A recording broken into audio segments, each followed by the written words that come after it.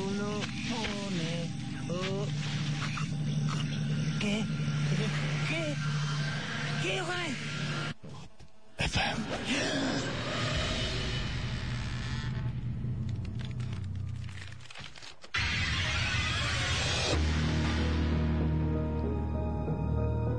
Right শুনছেন সবসময় radio Foorti আর সাথে আছি রাস্তাল। শুরু হয়ে গেল ভূত এফএম, কারণ ঘড়িতে সময় এক্স্যাক্টলি সকাল নয়, রাত 11:59 আর আমাদের সঙ্গে রয়েছেন, আমরা তো ভূত এফএম এর এই টিম রয়েছি, সেই সাথে রয়েছে ভৌতিস্ট, এবং ভৌতিস্ট আজকে একদম মানে অনেক আগে পৌঁছে গেছেন, খুব হাঁপাচ্ছেন। শাকিব ভাই একটু হ্যালো বলেন সবাই। Hello everyone, welcome to Bhoot FM. Alright, আর সেই সাথে জানাচ্ছি যে আপনাদের রেগুলার যেরকম পাই আমরা, সেরকম অসংখ্য SMS আজকেও আপনাদের পেয়েছি। এটা ভূত এফএম শুরু হওয়ার আগে থেকেই, মানে আজকে অনেক আগে থেকেই পাচ্ছি এরকম। আমাদেরকে SMS করেছেন লেলিন, এবং তিনি বলছেন যে ভাইয়া আপনি কেমন আছেন। আমি আচ্ছা, তিনি রাজশাহী মডেল কলেজ থেকে বলছেন এবং একটা ঘটনা তিনি শেয়ার করতে চান আমাদের সাথে। আমি বলবো যে আপনি বরং একটা কাজ করুন, ভূত এফএম @radiofurti.fm এ আপনার ঘটনাটা ছোট্ট করে লিখে পাঠান আমাদেরকে, মূল ঘটনাটা আমরা আপনাদের সাথে কন্ট্যাক্ট করব। আর রাবু অবশ্যই আপনার নাম, ঠিকানা এবং ফোন নাম্বার জানাতে ভুলবেন না। আর এদিকে রাবু আমাদের রাজশাহী থেকে SMS করে বলছেন যে আমি ইমেল করেছি, বাট তোমরা কেন মানে কোনোদিন সেই ইমেলটা পড়া হয়নি, সো তার ভালো লাগে না এই ব্যাপারটা। তো সরি যে অনেক ইমেলের মধ্যে কিছু ইমেল এরকম বাদ পড়ে যায়। আর রাহিদ লিখেছেন যে ভাইয়া কেমন আছেন, আর কতটা SMS পাঠালে আমারটা পড়বেন, এই যে পড়ে ফেলেছি। আর জেরি লিখেছেন যে ভূত এফএম এর পুরনো এপিসোড গুলো কোনোদিন রিপিট করা যায় কিনা, আমি ট্রাই করবো সেইটা অবশ্যই রিপিট করার জন্য, আমরা এখনো চিন্তা ভাবনা করছি সেটা নিয়ে। অলরাইট, আমাকে শর্মিতা SMS করে বলছেন আমাকে যদি কেউ বলে যে আমার প্রিয় প্রোগ্রাম কি, বলবো ভূত এফএম। ভূত এফএম প্রতিদিন শুনতে ইচ্ছে করলেও পারি না, আর আমরাও পারি না প্রতিদিন শোনাতে ইচ্ছে করলেও, কারণ আমাদের অনেক অনেক গেস্ট দরকার, অনেক অনেক ভালো এক্সপেরিয়েন্স, আপনাদের এক্সপেরিয়েন্স গুলো দরকার, সেগুলো আমরা প্রতি সপ্তাহে সেইভাবে পাই না। বাট আপনারা যদি সত্যি মানে একদম স্পন্টেনিয়াসলি আমাদের সাথে সেটা শেয়ার করেন এবং আমাদের সাথে আসতে আগ্রহী হন স্টুডিও পর্যন্ত, তো ডেফিনেটলি আমরা আরো এটা হয়তো বাড়াতে পারবো। এখন একদিন করছি, 2 দিন করতে পারবো, হয়তো 3 দিন করতে পারবো। আর সুইটি লিখেছেন ড্যামরা থেকে যে কেউ, আচ্ছা তোমরা কি জানো এই প্রোগ্রামের জন্য আমি 6 দিন অপেক্ষা করি, আমরাও 6 দিন অপেক্ষা করি আপনাদেরকে এই প্রোগ্রামটা উপহার দেওয়ার জন্য, সেটাও সত্যি। নিশি লিখেছেন যে ভূত এফএম শোনার জন্য পুরো উইক ওয়েট করি, আমরাও ঠিক একইভাবে আপনাদের সাথে শেয়ার করার জন্য পুরো উইক ওয়েট করি। এবং আকাশ লিখেছেন যে তিনি ভূত এফএম অনেক বেশি ভালোবাসেন এবং এভরি ফ্রাইডে তিনি এটা ছাড়া মানে তার খুব খারাপ লাগে, সো আমরাও খুব সারা উইকই ওয়েট করি, এবং শুক্রবার আসলে তো কথাই নেই যে কখনো আপনাদের সামনে আমরা আসবো। রুনা লিখেছেন যে ভূত এফএম আমার হাজবেন্ডের খুব ফেভারিট। আচ্ছা, আপনার তার মানে পছন্দ না, এবং তিনি বলেন যদিও আমার হাজবেন্ড খুব ভয় পায়। ওকে, তার মানে আপনি ভয়ও পান না, ভূত এফএম পছন্দও করেন না, এরকম একটা ব্যাপার। Right, okay. পুরোনো দিন আছে না, ওনার খুব ভালো লাগে, মানে আমারও ভালো লাগে। ওকে, আর থ্যাংক ইউ। আমাদের হচ্ছে আমাদের সাউন্ড ইঞ্জিনিয়ার আমাদের মাসুম ভাই, তিনি আমাদের একটু আগে জানালেন যে আচ্ছা রেকর্ড করে আপনারা কিন্তু সারা উইকই এই প্রোগ্রামটা শুনতে পারেন। এটা একটা ভালো আইডিয়া, সাউন্ড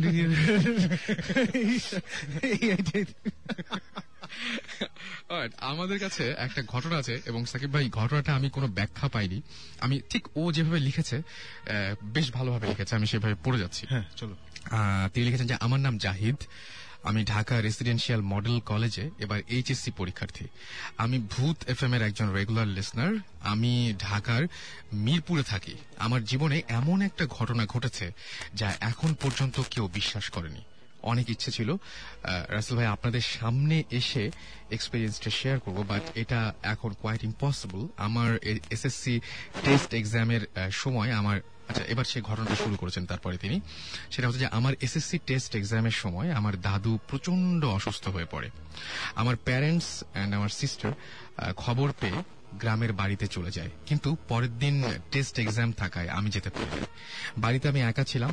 এক্সাম থাকায় আমি এক রাতটা 1টা পর্যন্ত পড়ি, দেন আমি ঘুমিয়ে পড়ি। হঠাৎ প্রচন্ড সাউন্ডে আমার ঘুম ভেঙে গেল। মনে হলো কে জানি রান্নাঘরের জিনিসগুলো একটা একটা করে ফেলে দিচ্ছে। ভাবলাম বাড়িতে চোর প্রণত। দৌড়ে গেলাম রান্নাঘরে, দেখলাম সবকিছুই ঠিকঠাক, কিছুই বুঝতে পারলাম না। ভাবলাম হয়তো ঘুমের ঘোরে ভুল শুনেছি, অথবা বাইরে আওয়াজ হয়েছিল। ঘড়ির দেখলাম রাত তখন 2:30। আমি তখন টয়লেটে গেলাম আর ভাবতে থাকলাম যে আসলে ঘটনাটা কি ঘটেছিল। টয়লেট থেকে বের হলেই সামনে পড়ে আমার পড়ার রুমটা। টয়লেট থেকে বের হয়েই কেমন যেন গোলাপ জল আর আতরের মতো গন্ধ নাকে আসতে লাগলো। আমার পড়ার রুমের লাইট তখন অফ ছিল। টয়লেটের লাইটের অল্প অল্প আলোয় আমি পরিষ্কার দেখতে পেলাম একটা জায়নামাজের ওপর সাদা একটা পাঞ্জাবি পরে কে যেন বসে আছে। আমি প্রচন্ড ভয় পেয়ে গেলাম। বাড়িতে তো আমি ছাড়া কেউ নেই, তাহলে এই লোকটা কে? আমি কি ভুল দেখছি নাকি? ভয় পেয়ে ফ্রিজ হয়ে গেলাম। হঠাৎ আমি ক্লিয়ারলি দেখতে পেলাম একটা কফিনের মধ্যে সাদা কাপড় দিয়ে একটা লাশ পেঁচানো রয়েছে। তার সামনেই আগরবাতি জ্বলছে আর 3টা মহিলা সাদা কাপড় পরে মুখ ঢেকে শুধুই কেঁদে যাচ্ছে। সেই সাদা পাঞ্জাবি পরা লোকটা বসে রয়েছে। চিৎকার করার চেষ্টা করলাম, কিন্তু পারলাম না। আমি বুঝতে পারলাম আমার মুখ দিয়ে কোনো আওয়াজ বের হচ্ছে না। হঠাৎ এই পাঞ্জাবি পরা লোকটা আমার দিকে ফিরে তাকালো, কি এক ভয়ঙ্কর দৃষ্টি দিয়ে। এটা দেখতে আমার বুঝতে আর বাকি রইল না যে যাকে আমি দেখছি সেই লোকটা হচ্ছে আমার দাদুর বন্ধু, যে এই বাড়িতে, এখানে এই বাসায় আগে প্রায়ই বেড়াতে আসতো। সঙ্গে সঙ্গে প্রচন্ড এক চিৎকার দিয়ে মাটিতে লুটিয়ে পড়লাম। পরদিন দেখলাম আমার পাশে বসে রয়েছে আমার পাশের বাসার আঙ্কেল এবং আন্টি। আমি ভয় পেয়েছি কিনা তা জিজ্ঞেস করলো। আমি জিজ্ঞেস করলাম তারা আমাকে কোথায় পেয়েছে। তারা বলল রাতে আমার চিৎকার শুনে সঙ্গে সঙ্গে তাদের ঘুম ভেঙে যায় এবং তারা দরজা ভেঙে রুমে প্রবেশ করে আমাকে টয়লেটের গেটের সামনে পায় এবং তারা আমাকে জানালো আমার দাদু মারা গেছেন। আর কথাটা শোনার পর আমি সঙ্গে সঙ্গে আমার দাদুর বাড়িতে চলে গেলাম। কিছুদিন পর আব্বুকে জিজ্ঞেস করলাম দাদা কয়টার সময় মারা যায়, অ্যান্ড দাদা মারা যাওয়ার সময় দাদার রুমে কে কে ছিল। আব্বু জানালো দাদুর মৃত্যুর সময়টা ছিল 2:30, আর তখন দাদার সেই বন্ধুটি, আমার মা আর 2টি আন্টি ছিল সেই রুমে, যা কিনা পুরোপুরিভাবে আমার দেখা সেই দৃশ্যের সাথে মিলে যায়। আজও এই ঘটনার ব্যাখ্যা পাইনি, এবং সেটাই তিনি লিখেছেন যে এখনো, এবং তিনি বলছেন যে কিভাবে এই দুটো ঘটনা একসাথে মিলে গেল। এবং আমাকে আম্মু বলল যে মারা যাবার পূর্বে দাদু বারবার চেয়েছিল। এখনো রাতের বেলা সেই দৃশ্যগুলো আমাকে নাড়া দেয়। এবং তিনি বলেছেন যে পরীক্ষার কারণে তিনি আজকে এখানে আসতে পারেননি, বাট তিনি এই ঘটনাটা এইভাবে লিখে পাঠিয়েছেন। ভেরি ইন্টারেস্টিং, যে আমি ভেরি সরি জন্য দাদা মারা গেছেন। এগুলো খুবই আনইউজুয়াল, মানে রাতের বেলা ওয়াইড উইক কি ঘুমিয়েছিল নাকি উনি পড়াশোনা করতে করতে এই ব্যাপারটা ঘটেছে। সো জেগে থাকা অবস্থায় এরকম হঠাৎ করে এরকম জিনিসপত্র দেখা বেশ আনইউজুয়াল, খুবই আনইউজুয়াল হয় না। আর জিনিসটা আমি ঠিক বুঝছি না, মানে এখানে মানে অবভিয়াসলি ওর যে এক্সপিরিয়েন্স হয়েছে ওখানে মানে ভয়ঙ্কর দৃষ্টিতে তাকিয়ে আছে, জিনিসপত্র ফেলে দিচ্ছে, সো জিনিসটা ওকে ভয় দেখানোর জন্যই করানো হচ্ছিল। আচ্ছা, কিন্তু আপনজন আবার পরে বলছে যে আপনজন, এখন সেটাই হতে পারে যে যেটা আমরা বলি দুষ্টু জিন, এরকম অ্যাডভান্টেজ নেওয়ার চেষ্টা করছিল আর কি। আই হোপ ওনার পরীক্ষা ভালো হয়েছে করে, আশা করা যায়। ওকে, আমরা একটা ফোন কল নেই না, ফোনেও একজন ওয়েট করছেন আমাদের জন্য, আমরা দেখি ফোন কল নিব।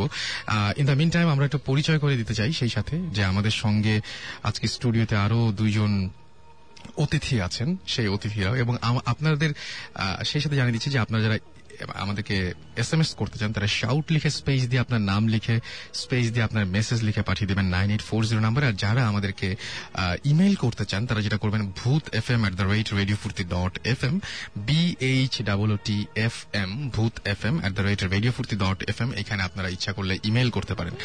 আর এই মুহূর্তে আমাদের সাথে ফোনে রয়েছেন আরো একজন, তার সাথে সরাসরি চলে যাচ্ছি কলে। হ্যালো, আমার জীবনে 2005 সালে ঘটেছিল। হ্যালো, আপনি কি শুনতে পাচ্ছেন? আচ্ছা, ফাইনালি আপনি যে ঘটনাটা বলবেন তার আগে আপনার নামটা বলেন অন্তত। কি নাম আপনার?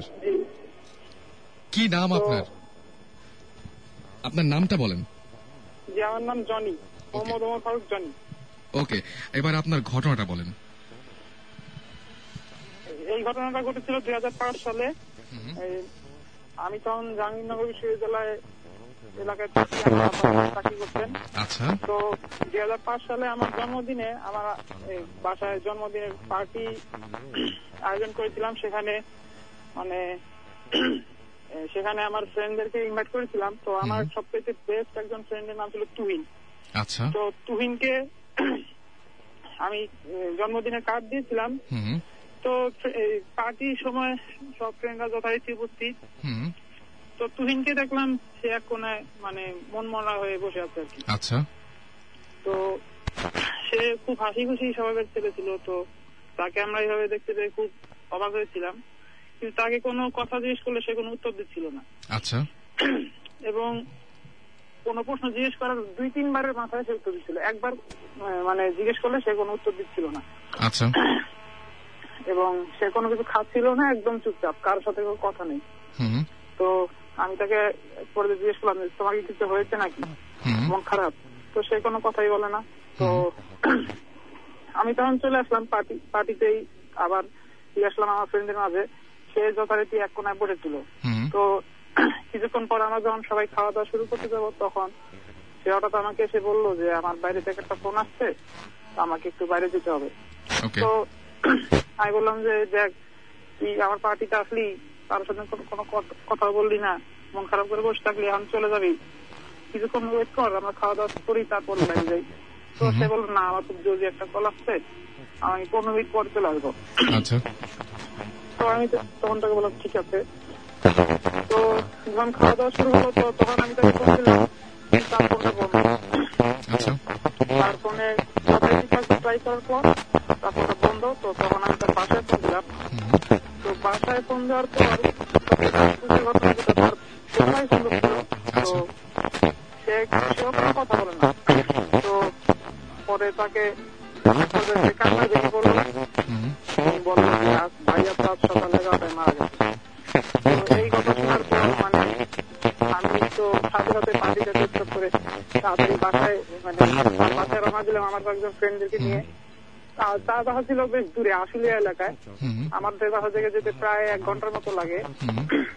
তো সেখানে যাওয়ার পর দেখলাম যে মানে সারা বাড়িতে মানে কান্নার রোল। মানে আমরা সেখানে পৌঁছানোর কিছুক্ষণ আগেই তার ডেড বডিটা আনা হয়েছিল। তো মানে কাউকে জিজ্ঞেস করে জানবো কি হয়েছে সেই উপায়টাও ছিল না। মানে সবাই কান্নাকাটিতে ব্যস্ত। ওকে, বুঝতে পেরেছি আপনার ঘটনাটা। আমি অনেক ধন্যবাদ আপনাকে, এবং এতক্ষণ আমাদের সাথে এই ঘটনাটা শেয়ার করার জন্য অনেক ধন্যবাদ। আমি বুঝতে পেরেছি তুহিন নামে একজন বন্ধুকে তিনি দাওয়াত দিয়েছিলেন, এবং যারা টেলিফোনের কারণে বা যান্ত্রিক কারণে যারা অনেকে হয়তো বুঝতে পারেননি তাদের জন্য বলছি যে তুহিনকে দাওয়াত দিয়েছিলেন, এবং তুহিন সেই পার্টিতে সে কোনোই কথা বলছিল না। একটা মুহূর্তে সে দেখা গেল যে সে কোনো কিছু খাচ্ছেও না। পরবর্তীতে তুহিন সেই পার্টি থেকে চলে যায় হঠাৎ করে কাউকে কিছু না বলে, এবং যথারীতি এই বন্ধুটি তুহিনকে ফোন দেয়, এবং তুহিনের মোবাইল অফ পেয়ে তার বাসার লোকজনের সাথে কথা বলতে চায়, এবং সেই মুহূর্তে দেখা যায় যে তার বাসার লোকজন জানায় যে তুহিন মারা গিয়েছে। অর্থাৎ যে ফ্রেন্ডটি এসেছিল, মানে যখন জন্মদিন ছিল তার অনেক আগে, সেদিন সকালেই তুহিন মারা গিয়েছিল। এই ছিল ঘটনাটি। সো আপনার এরকম অনেক অসংখ্য ঘটনা নিশ্চয়ই আছে। সেই ঘটনাগুলো আমাদের সাথে শেয়ার করতে শাউট লিখে স্পেস দিয়ে, আপনার নাম লিখে স্পেস দিয়ে, আপনার মেসেজ লিখে পাঠিয়ে দিন 9840 নাম্বারে। অ্যান্ড আমরা কি গেস্টের কাছে যাবো এখন? ওকে, 2জন গেস্ট রয়েছেন আমাদের। তার মধ্যে একজন গেস্ট যার বেশ একটা ইন্টারেস্টিং পরিচয় রয়েছে। আচ্ছা, আপনার নামটা বলুন এবং আপনি কি করেন, বা আপনার পরিচয়টা আপনিই বলুন। হাই, আমি সৈকত, এন্ড আমি একজন কোরআনে হাফেজ, আর পাশাপাশি এখন ইন্টার ফার্স্ট ইয়ার পড়ছি। তো আমার লাইফের যে একটা এক্সপিরিয়েন্স হচ্ছে সেটা হচ্ছে আমি আপনাদের সাথে শেয়ার করছি। তো আমি যখন নাকি হাফিজিতে পড়াকালে মানে একটা প্রতিষ্ঠানে পড়তাম। আচ্ছা।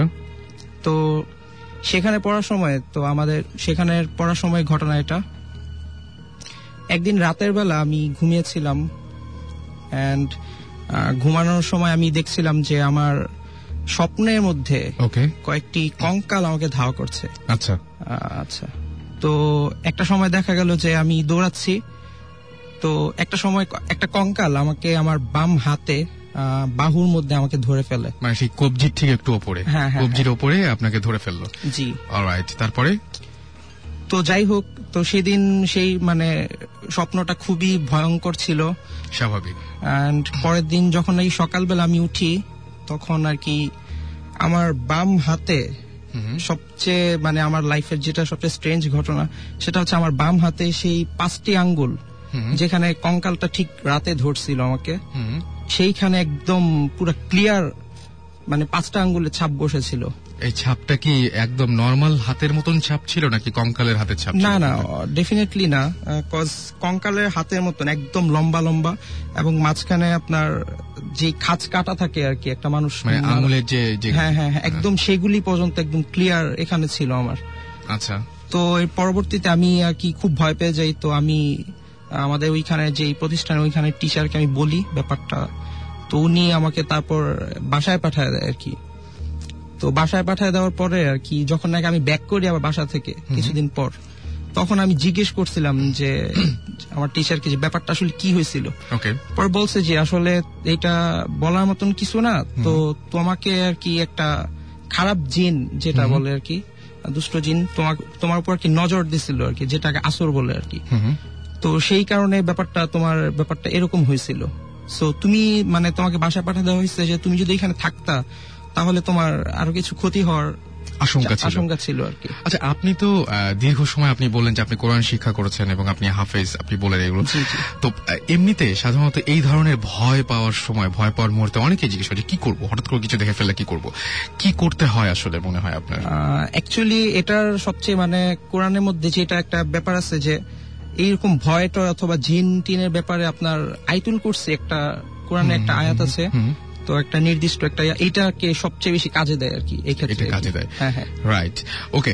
সো আমরা আপনার কাছ থেকে তো আরো ঘটনা জানবো, অনেক ঘটনা আছে আপনার, সেটা শুনবোই। আমাদের আরো একজন গেস্ট রয়েছেন, তার একটা ঘটনা আমরা এই মাঝখানে একটু শুনে আসি। ওকে, তো কি নাম আপনার?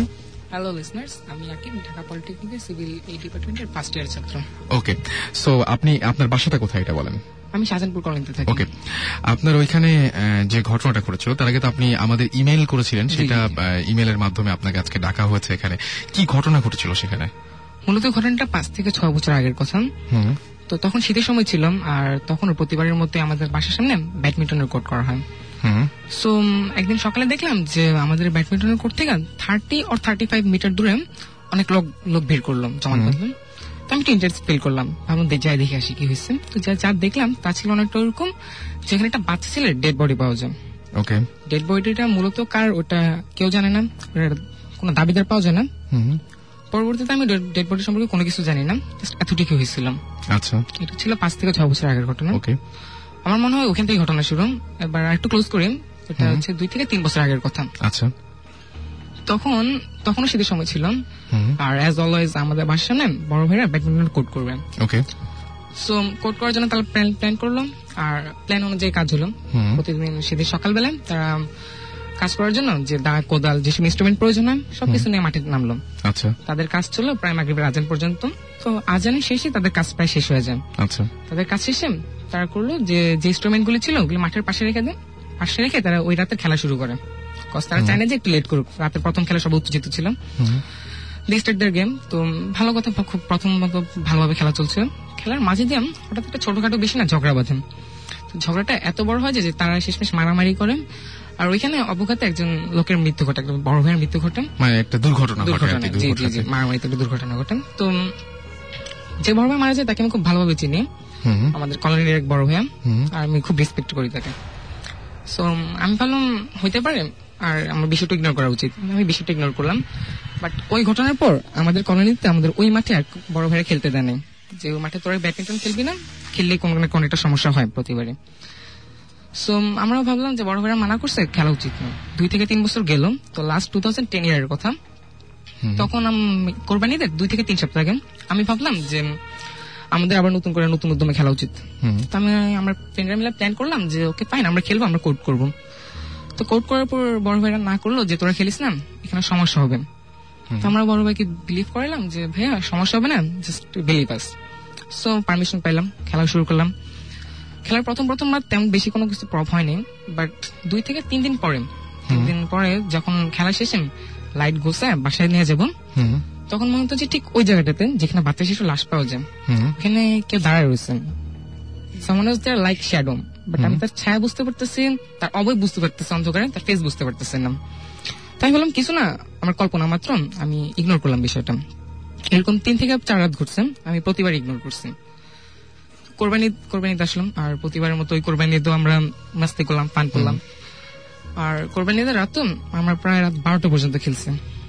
সো রাত 12টার পর খেলার পর লাইট যখন অফ করলাম, অফ করে গোছানোর পর মনে পড়লাম আজ রাতে তো ভূতে ফেমাস, আমি তো প্রায় অর্ধেক মিস করে ফেলছি। আমার তো শোনার কথা ছিল, তো মনে পড়ার সাথে সাথে আমি মোবাইল বের করলাম, রেডিও 4 তে টিউনিং করলাম। তখন ভূতে ফেম হচ্ছিলাম, তো আমি রেডিও শুনতে শুনতে সবকিছু গোছায় বাসায় নিয়ে আসলাম, ফ্রেশ হলাম, খাওয়া দাওয়া করে শুইলাম, আমার বেডে শুইলাম। লাইট অফ করলাম, অফ করার পরে কিছুক্ষণ পরে রেডিও 4 তে ভূতে ফেম শেষ হয়ে গেছিল। তো তারপর পরে আমি যা শুনলাম যে আমাদের কোর্টে কেউ খেলছিল, সামওয়ান ওয়াজ প্লেইং, কেউ র্যাকেট দিয়ে ফেদারকে হিট করছে, এই ধরনের শব্দ হচ্ছে, কেউ মাঠের এই প্রান্ত থেকে ও প্রান্ত দৌড়াচ্ছে, এই টাইপের শব্দ। তো আমি ভাবলাম এত রাতে কে খেলবেন, কার তো খেলার কথা না, এছাড়া তখন মেবি রাত 1টা থেকে 1:30 বাজে। আমি তাড়াতাড়ি আমার জানালাতে বাইরে তাকালাম, আবার আমাদের মাঠটা দেখা যায়।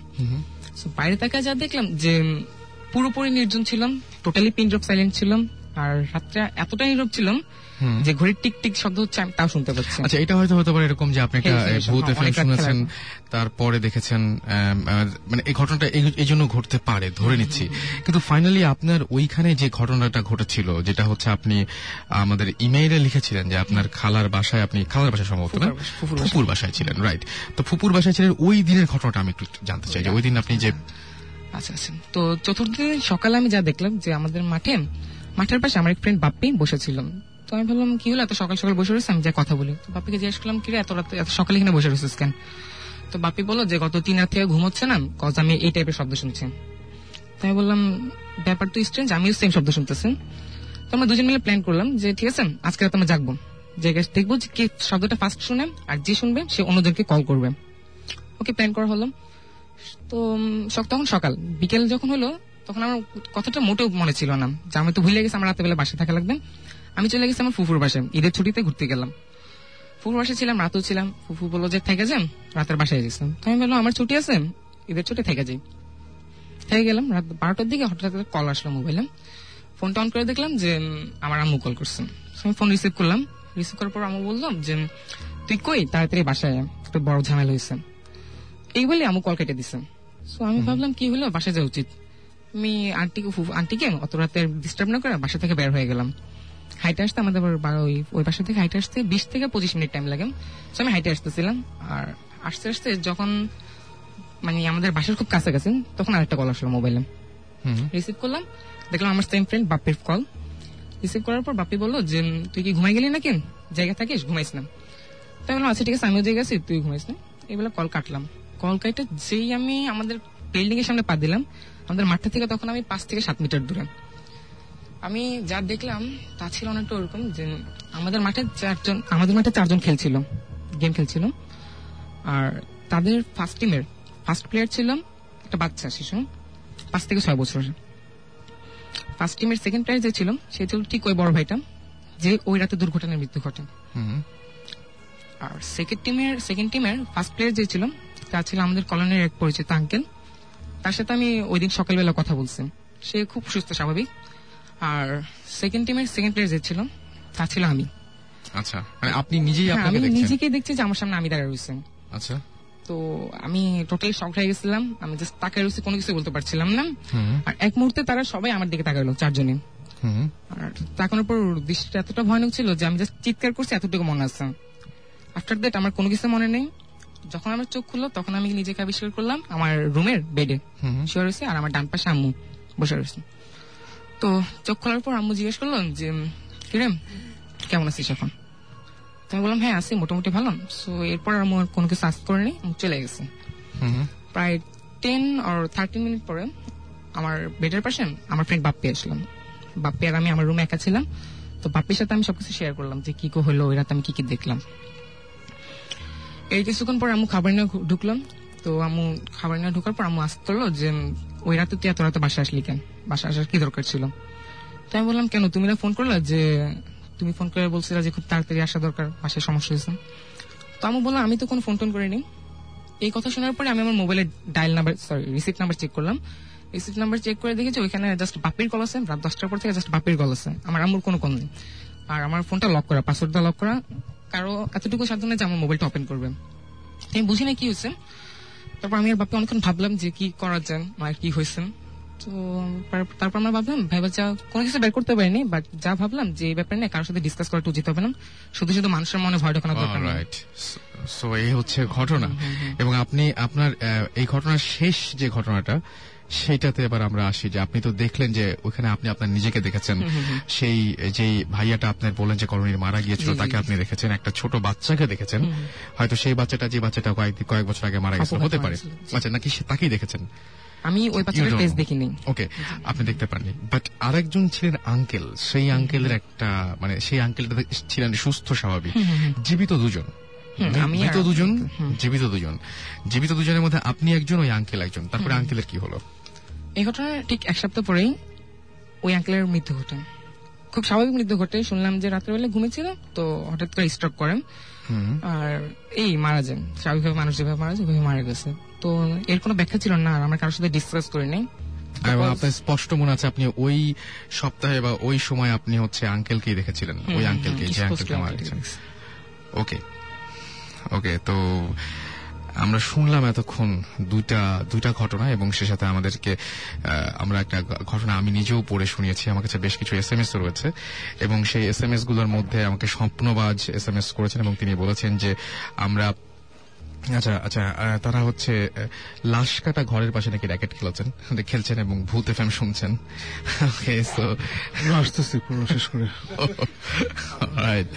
অনেক সাহসী মনে হচ্ছে। আচ্ছা, তালতলা সিলেট ভূত FM নিয়মিত শুনলেও এটি আমার প্রথম SMS। ওকে, থ্যাংক ইউ আপনার প্রথম SMS এর জন্য।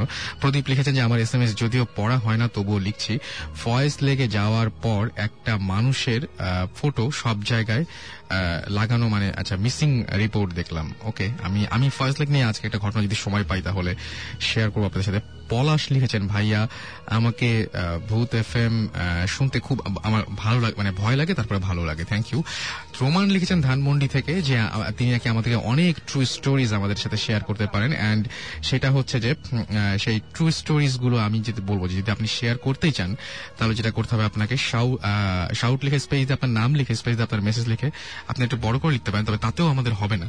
আপনি বরং আমাদের ইমেল করে দেন bhootfm@radiofurti.fm। এখানে আপনার ঘটনাটার মোটামুটি একটা ব্যাপারে যে মোটামুটি যে ব্যাপারটা মূল ব্যাপারটা সেটা আপনি আমাদেরকে ইচ্ছে করলে আপনি ইমেল করে দিতে পারেন, এবং সেই ইমেল অনুযায়ী অবশ্যই আপনার নাম এবং ঠিকানা এবং ফোন নাম্বার সেই অনুযায়ী আমরা আপনার সাথে অবশ্যই কন্ট্যাক্ট করবো। সাকিব ভাই, এবার কি করা যায়? আমি জাস্ট ওই যে ঘটনাটা শুনলাম খুব ইন্টারেস্টিং। আপনার নামটা কি আমি ভুলে গেছি? আকিব। আচ্ছা, আমি সাকিব। Very nice. আপনার এই ঘটনা এর আগে ওকে বলেননি আপনার ফ্রেন্ড ছাড়া? আই থিঙ্ক আপনার যেটা করা উচিত যে ইমিডিয়েটলি আগামীকালকে উঠে একটা সদকা টটকা কিছু দিয়ে দেন। You got it? বিকজ আপনি দেখেছিলেন যে দুজন জীবিত দুজন মৃত। আচ্ছা, মাইকে কথা বলেন আপনি। অলরাইট, আপনি যেটা মানে সাকিব ভাই যেটা বলছেন ব্যাপারটা আমার কাছে খুব ইন্টারেস্টিং। মানে ওই মিক্সড ব্যাডমিন্টন খেলার দরকার নেই, ডাবলস ব্যাডমিন্টন, তাই না? আমি ছেড়ে দিছি ব্যাডমিন্টন খেলা, আমি ধরবো না। এখন ইউ গিভ একটা সদকা দিয়ে দিন, আর এই ঘটনাটা আপনার আমাকে বলেন, আপনার আমার সাথে শেয়ার করেন অবশ্যই, এবং জানিয়ে দিন আর কি, বাসায় জানিয়ে দিন ব্যাপারটা। আপনার ফোন কলের পরেই আপনি যে আমাকে ফোন করছেন তার ফোন কলের তারপরে আমাদের একটা গেস্ট আসলে অ্যানাউন্স করেনি, এটা হচ্ছে এবং semi regular member Reza. Right, Reza ভাই আবারও ওয়েলকাম জানাচ্ছি আপনাকে। থ্যাংক ইউ ভাই for having me over. তোমার কাহিনীটা অ্যাকচুয়ালি খুব আমার ইন্টারেস্টিং লাগছে, এবং সাকিব ভাই যে অ্যাডভাইসটা দিছে যে সৎকা দেয়ার, আমিও বলতাম, কাজ এরকম সিমিলার স্টোরি আমার সাথে হয়েছে, বাট আমারটা আর কি ওই রকম না। আমারটা যে ভাই তোমার নামটা সরি, আমারটা অ্যাকচুয়ালি সৈকতের সাথে অনেকটা মিলেছে, যে স্বপ্নের মধ্যে অনেক কিছু দেখা। তো সৎকা দেয়া ভালো, আর তুমি রাত্রে ঘুমানোর আগে অবভিয়াসলি সূরা টুরা পড়ে তো ঘুমাও। আয়াতুল কুরসি যেটা ও বললো সবচেয়ে কাজে, এবং আমার কাছে ভাই একটা কাজের লেগেছে। আমি যেখানেই যাই, মানে যেখানে মনে হয় যে দুর্ঘটনা ঘটতে পারে, 4টা কুল সূরা আছে। একটা হচ্ছে সূরা ইখলাস, সূরা কাফিরুন, সূরা ফালাক, সূরা নাস। এই 4টা যদি পড়ে যাও তাহলে আর কি, মানে এটা বলাই আছে যে এই 4টা তোমাকে যত সব খারাপ জিন আশেপাশে, শয়তান খারাপ জিন, এগুলির থেকে তোমাকে প্রোটেক্ট করবে। আয়াতুল কুরসি পড়ার পর এই 4টা কুল যদি পড়ে যাও তোমাকে কিছু করতে পারবে না আর কি। তো এটা আর কি মানে জানলেও আর কি ভালো, এই জন্য আর কি বললাম। তো ওকে, সো আমার যেটা মনে হয় যে দুটোই, একটা তো হচ্ছে এটা, এবং সেই সাথে আমার যেটা মনে হয় সাবস্ক্রাইব করার ব্যাপারটা কথাটা আমার মনে ছিল না, বাট এখন মনে হচ্ছে এটা ওটা উচিত। আমি বলছি ওর আম্মাকে জানাতে, বিকজ এসব ব্যাপারে প্যারেন্টস ক্যান হেল্প। সেটাই আমার কাছে শুনে একটু সিরিয়াস মনে হচ্ছে, বললো। রাইট, তো আমরা কি ব্রেকে যাবো নাকি? খুব জরুরি দরকার। ঘুম লাগছে। ওকে, 10 তলা বেশ হবে। অলরাইট, আমরা তাহলে একটা ব্রেক নেই। ইন দ্য মিন টাইম আপনারা ব্রেকে একটু এটা শোনা যাবে, দ্য সিলভা নাকি জানি? হ্যাঁ, অবশ্যই সিলভা, অবশ্যই শোনা যাবে। ইন দ্য মিন টাইম আমরা একটা গান শুনবো, আর আমরা চাইবো যে আপনারাও এর মাঝখানে SMS করুন, এবং বেশি বেশি করে আমরা ইমেল চাই। আসলে ব্যাপারটা হচ্ছে ইমেল আমরা এই কয়েকদিন চেক করছিলাম, অনেকেই ঠিক মানে কি বলবো, যে ঘটনাগুলো খুব ভয়ঙ্কর নয়, তারপরেও ভাবছেন হয়তো ভয়ঙ্কর, বা এরকম অনেক অনেক গল্প, অনেক ঘটনা আসছে। আবার আমি সেটাকে অবশ্যই অ্যাপ্রিশিয়েট করি যে আপনারা ঘটনাগুলো আমাদেরকে পাঠাচ্ছেন। একটু নিজেরা একটু নিশ্চিত হয়ে তারপরে পাঠাবেন, এবং অবশ্যই নাম, ঠিকানা, ফোন নাম্বার, এই 3টা। আর যারা স্টুডিওতে আসতে চান তারা অবশ্যই জানিয়ে দিবেন যে আপনারা স্টুডিওতে এসে আমাদের সাথে শেয়ার করতে চান আপনাদের ঘটনাগুলো। আজকে অনেকেই আসতে চেয়েছিল, এবং এই যে আমি একটু আগেও যে ঘটনাটা বললাম, সেই ঘটনা তো মূলত মানে যিনি আমাদেরকে পাঠিয়েছেন তিনি আসলে খুবই ভালো হতো, আমি এটা জানি। কিন্তু যে কেউ পরীক্ষার জন্য, এখন জানেন আপনারা যে সামনে দুটো বড় বড় পরীক্ষা আছে, কেউ হয়তো ঢাকার বাইরে আছেন, সেই জন্য আসতে পারছেন না। আমরা আস্তে আস্তে সবাইকে আপনাদের সামনে নিয়ে আসার চেষ্টা করব, এবং যারা আছেন তারা অবশ্যই আপনাদের ঘটনাগুলো নিজের কাছে না রেখে আমাদের কাছে পাঠিয়ে দিন, এবং আমাদের সাথে এসে শেয়ার করুন। চলুন একটা গান শুনে আসি, আর এর মাঝখানে অবশ্যই SMS করতে ভুলবেন না। শাউট লিখে স্পেস দিয়ে আপনার নাম লিখে স্পেস দিয়ে আপনার মেসেজ লিখে পাঠিয়ে দিন 9840 নাম্বারে। সাথে আছি আমরা সবাই, and stay tuned to ready ফুডে।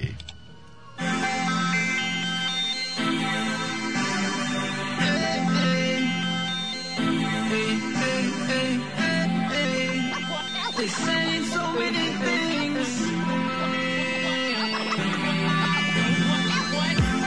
They always talking shit like they know it all. I'm tired of these people talking about me. They're talking about shorty and how she rolling.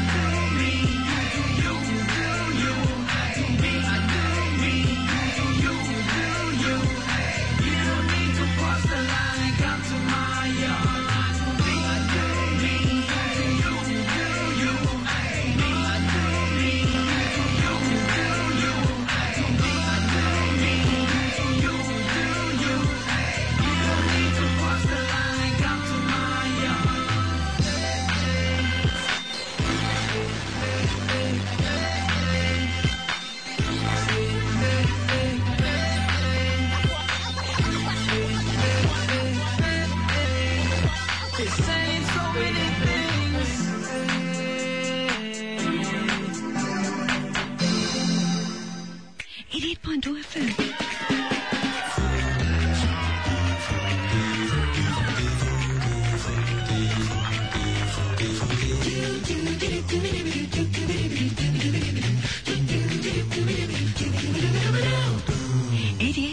FM.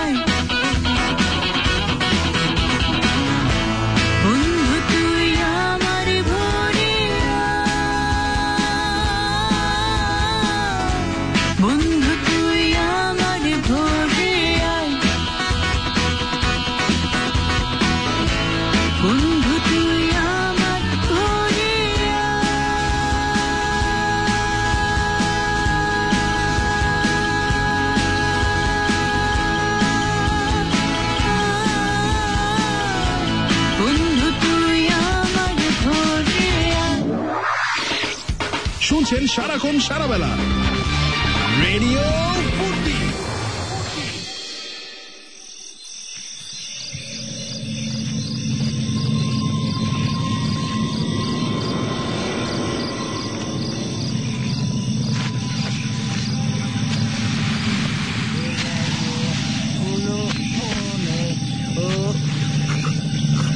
কে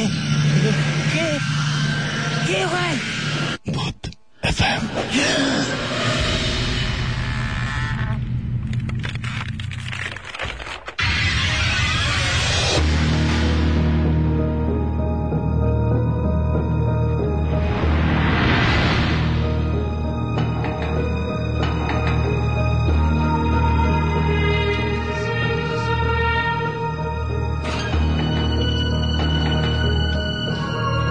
that's right, শুনছেন সবসময় radio ফুর্তিয়ার সাথে আছি রাসেল এবং চলছে ভূত FM এবং ভূত এফএম এ আপনাদের সবাইকে আরো একবার স্বাগত জানাচ্ছি। আর এতক্ষণ ধরে আমাদের সাথে যারা ছিলেন তাদের সবাইকে জানাচ্ছি অনেক অনেক ধন্যবাদ এবং যারা থাকবেন তাদেরকে জানাচ্ছি অনেক অনেক ধন্যবাদ এবং আমরা অনেকক্ষণ আপনাদের সাথে রয়েছি।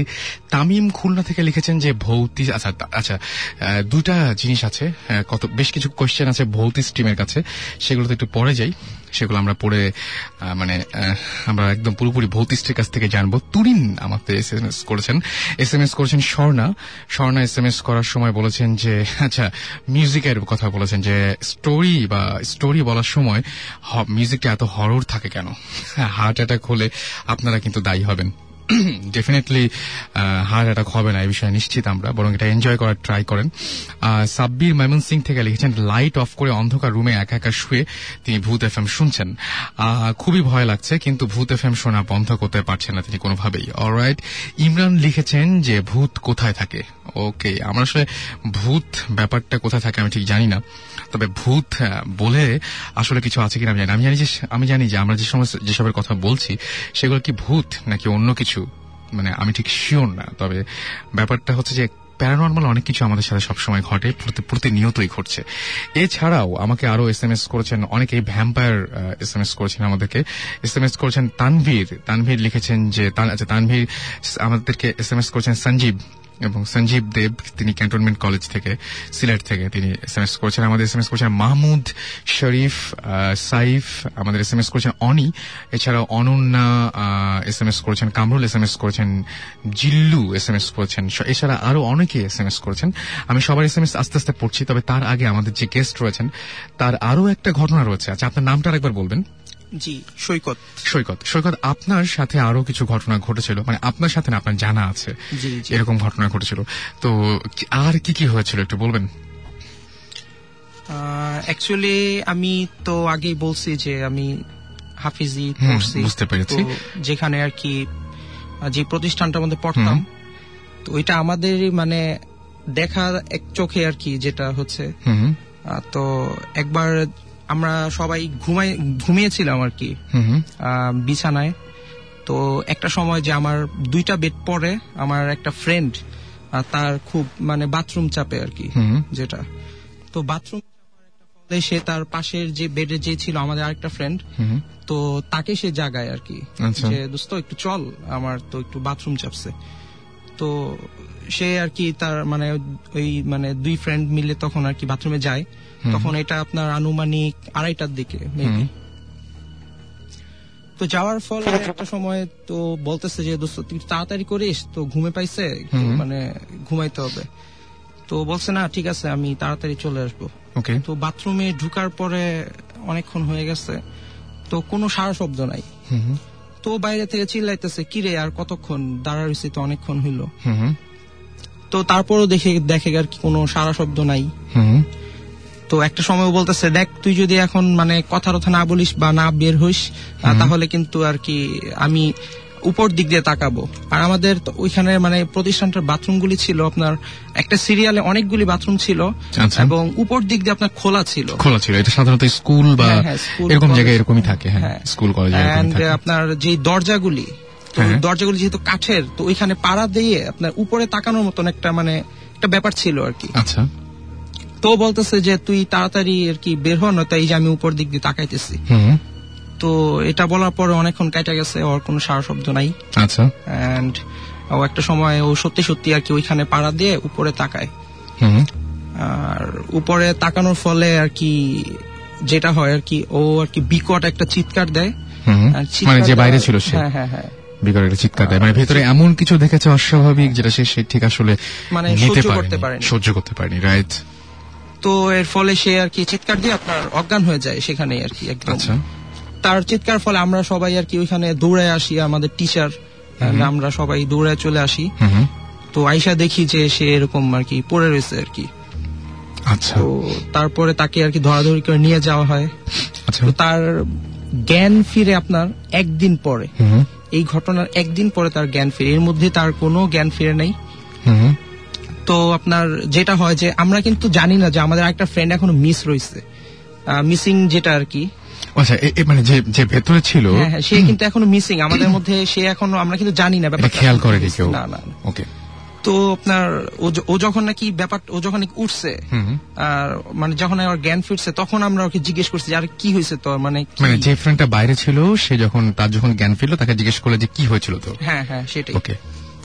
তো পরে ও আবার চিৎকার করে বলতেছে যে মানে ওই ফ্রেন্ডটা কোথায় আর কি, নাম মানে যে ফ্রেন্ডটা ভেতরে ছিল আর কি, যেহেতু নাম বলছি না আমরা এই জন্য গন্ডগোলটা পাচ্ছে। আপনি বলেন যে বাইরে, আপনি বরং এইভাবে বলেন যে বাইরের ফ্রেন্ড আর ভেতরের ফ্রেন্ড। জি জি জি। ওকে। তো বাইরের ফ্রেন্ডটা আর কি চিৎকার করে বলতেছে যে ও তো এরকম এখানে রয়েছে। তো পরে আমরা সবাই দৌড়ায় আর কি, মানে টিচার সহকারে আমাদের বড় ভাই যারা ছিল তারা সবাই দৌড়ায় যাই। তো যাই আর কি ওই বাথরুমটা ওইভাবে স্টিল ছিল যে আপনার মানে বন্ধ ছিল আর কি যেটা। তো ওইটা পরে ভাঙ্গা হয়।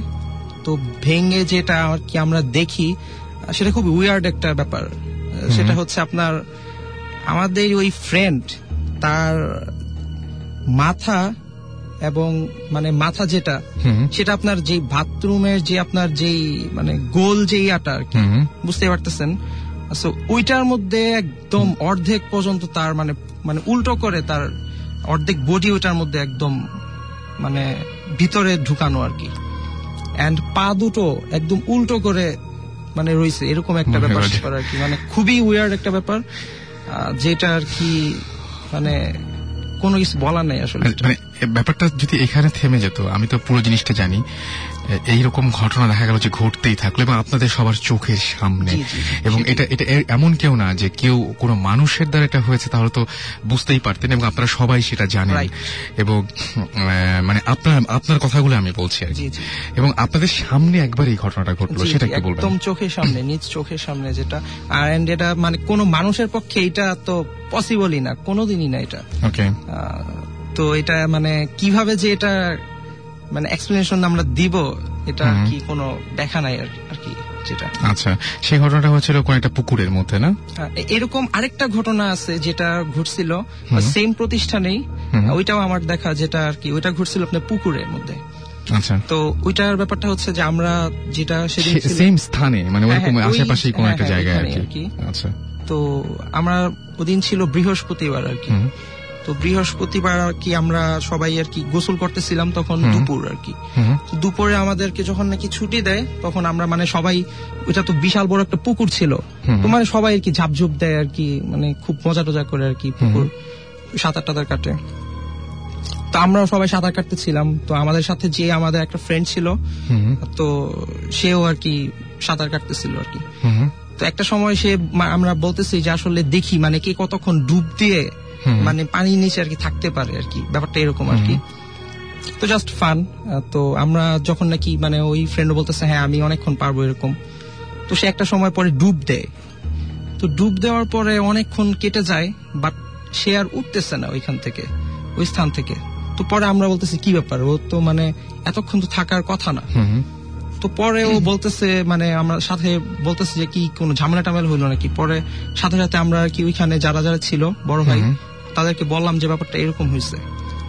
তো বলার পরপরই আপনার মানে সবাই খোঁজাখুঁজি শুরু করলো। তো তারপরও মানে ওকে পাইতেছে না আর কি। তারপর আমরা টিচারদেরকে ব্যাপারটা জানাই। তো টিচাররা আরো বড় মানে আরো যারা ছিল তাদেরকে সবাইকে একদম ওইখানে আর কি খোঁজার জন্য আর কি লাগাই দেয় আর কি। তো তারপরও আপনার এটা আর কি পাওয়া যাচ্ছে না তাকে আর কি, ওই ফ্রেন্ডটাকে আর কি। আচ্ছা। একটা সময় আর কি টিচাররা বাধ্য হয় যে মানে আপনার ফায়ার সার্ভিসকে জানাইতে, এন্ড সেখান থেকে আপনার ডুবুরি আসে আর কি। তো ডুবুরি আসার পরে আপনার যেইখানে ও ডুব দিছে ওইখানে তাকে আর পাওয়া যাইতেছে না। তো ডুবুরির আশেপাশে যে পুকুরটা বিশাল বড় ছিল, তো আপনার ওইখানে আপনার ডুবুরিরা অনেক খোঁজাখুঁজি শুরু করে, এন্ড খোঁজাখুঁজির একটা পর্যায়ে তাকে একদম মধ্যে আপনার পাওয়া যায়, এবং সেই ব্যাপারটাও একদম আগেরটার মতনই সেম, যেটা হচ্ছে আপনার তার মাথা উল্টো আর পা দুটো উপরে, তাকে একদম অর্ধেক পর্যন্ত মাটির যেই পুকুরের তলদেশ সেটার মধ্যে একদম ডাবায় রাখা হয়। আপনি নিশ্চিত যে এই দুইটা মানে আমাদের চোখের সামনে ঘটনা, এবং এটা হচ্ছে যে মানে কোন প্যারানর্মাল ব্যাপার স্যাপার, তবে আপনি নিজেও বলছিলেন যে আপনি জিন বিশ্বাস করেন। শিওর, হতেই পারে এরকম, না? ওকে, পৃথিবীতে অনেক কিছুই ঘটে এবং আমি জানি না এই ঘটনাগুলোর কোনো ব্যাখ্যা আছে কিনা। আসলে খুবই অদ্ভুত ব্যাপার, কারণ চোখের সামনে যে ঘটনাটা ঘটে সেই ঘটনাটা আসলে মেনে নেওয়াটাও অনেক কষ্টকর। যাই হোক, আমার কাছে আরো কিছু ঘটনা রয়েছে, আর আপনারা যদি ঘটনা শেয়ার করতে চান তাহলে শাউট লিখে স্পেস দিয়ে আপনার নাম লিখে স্পেস দিয়ে আপনার মেসেজ লিখে পাঠিয়ে দিন 9840 নম্বরে। ড্রাকুলা আমাকে লিখেছেন যে ভীষণ শীতের মাঝে নির্জন রাস্তায় হাঁটতে হাঁটতে তিনি ভূত এফএম শুনছেন এবং তার সঙ্গী তিনি শুনছেন। আমার মনে হয় অনেক সাহসী তিনি। মাটির মানুষ, রাতের আধারে শীতের মাঝে বসে আছেন তিনি একলা একলা ঘরে এবং শুনছেন রেডিও ফুর্তি এবং ভূত এফএম। Thank you. মৌ লিখেছেন যে ভাইয়া আপনারা কেমন আছেন? ডেফিনেটলি আমরা সবাই ভালো আছি। ড্রাকুলা লিখেছেন হোয়াটস দ্য ডিফারেন্স বিটুইন ভূত অ্যান্ড ভৌতিস্ট? আমি যতদূর জানি, মানে অ্যাজ ফার আই নো, যে ভূত বলে কিছু আছে কিনা সেটা একেবারে পুরোপুরি মানে কি বলবো, সেটা প্রমাণ করার কিছু নেই বা সেটা নিয়ে কিছু নেই। তবে ভূত বা প্যারানর্মাল যে সমস্ত ব্যাপার স্যাপার, ভূত মানে যারা এই জিনিসটা ঘটায়, আর হচ্ছে ভৌতিস্ট মানে হচ্ছে যারা এই ঘটনাগুলো জানায়। এই দুটোই হচ্ছে পার্থক্য বেসিক্যালি বলা যেতে পারে। কি হোয়াটস দ্য ডিফারেন্স বিটুইন ভূত অ্যান্ড ভৌতিস্ট? ভূত অলৌকিক, ভৌতিস্ট লৌকিক।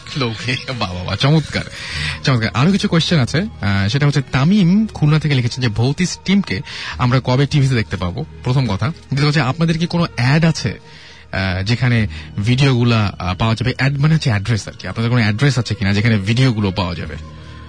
না, কোন অ্যাড্রেসে ভিডিও পাওয়া যাবে না। একমাত্র ইউটিউবে ভৌতিস্ট লিখলে আমাদের একটা ডেমো আছে, সেটা দেখতে পাবেন।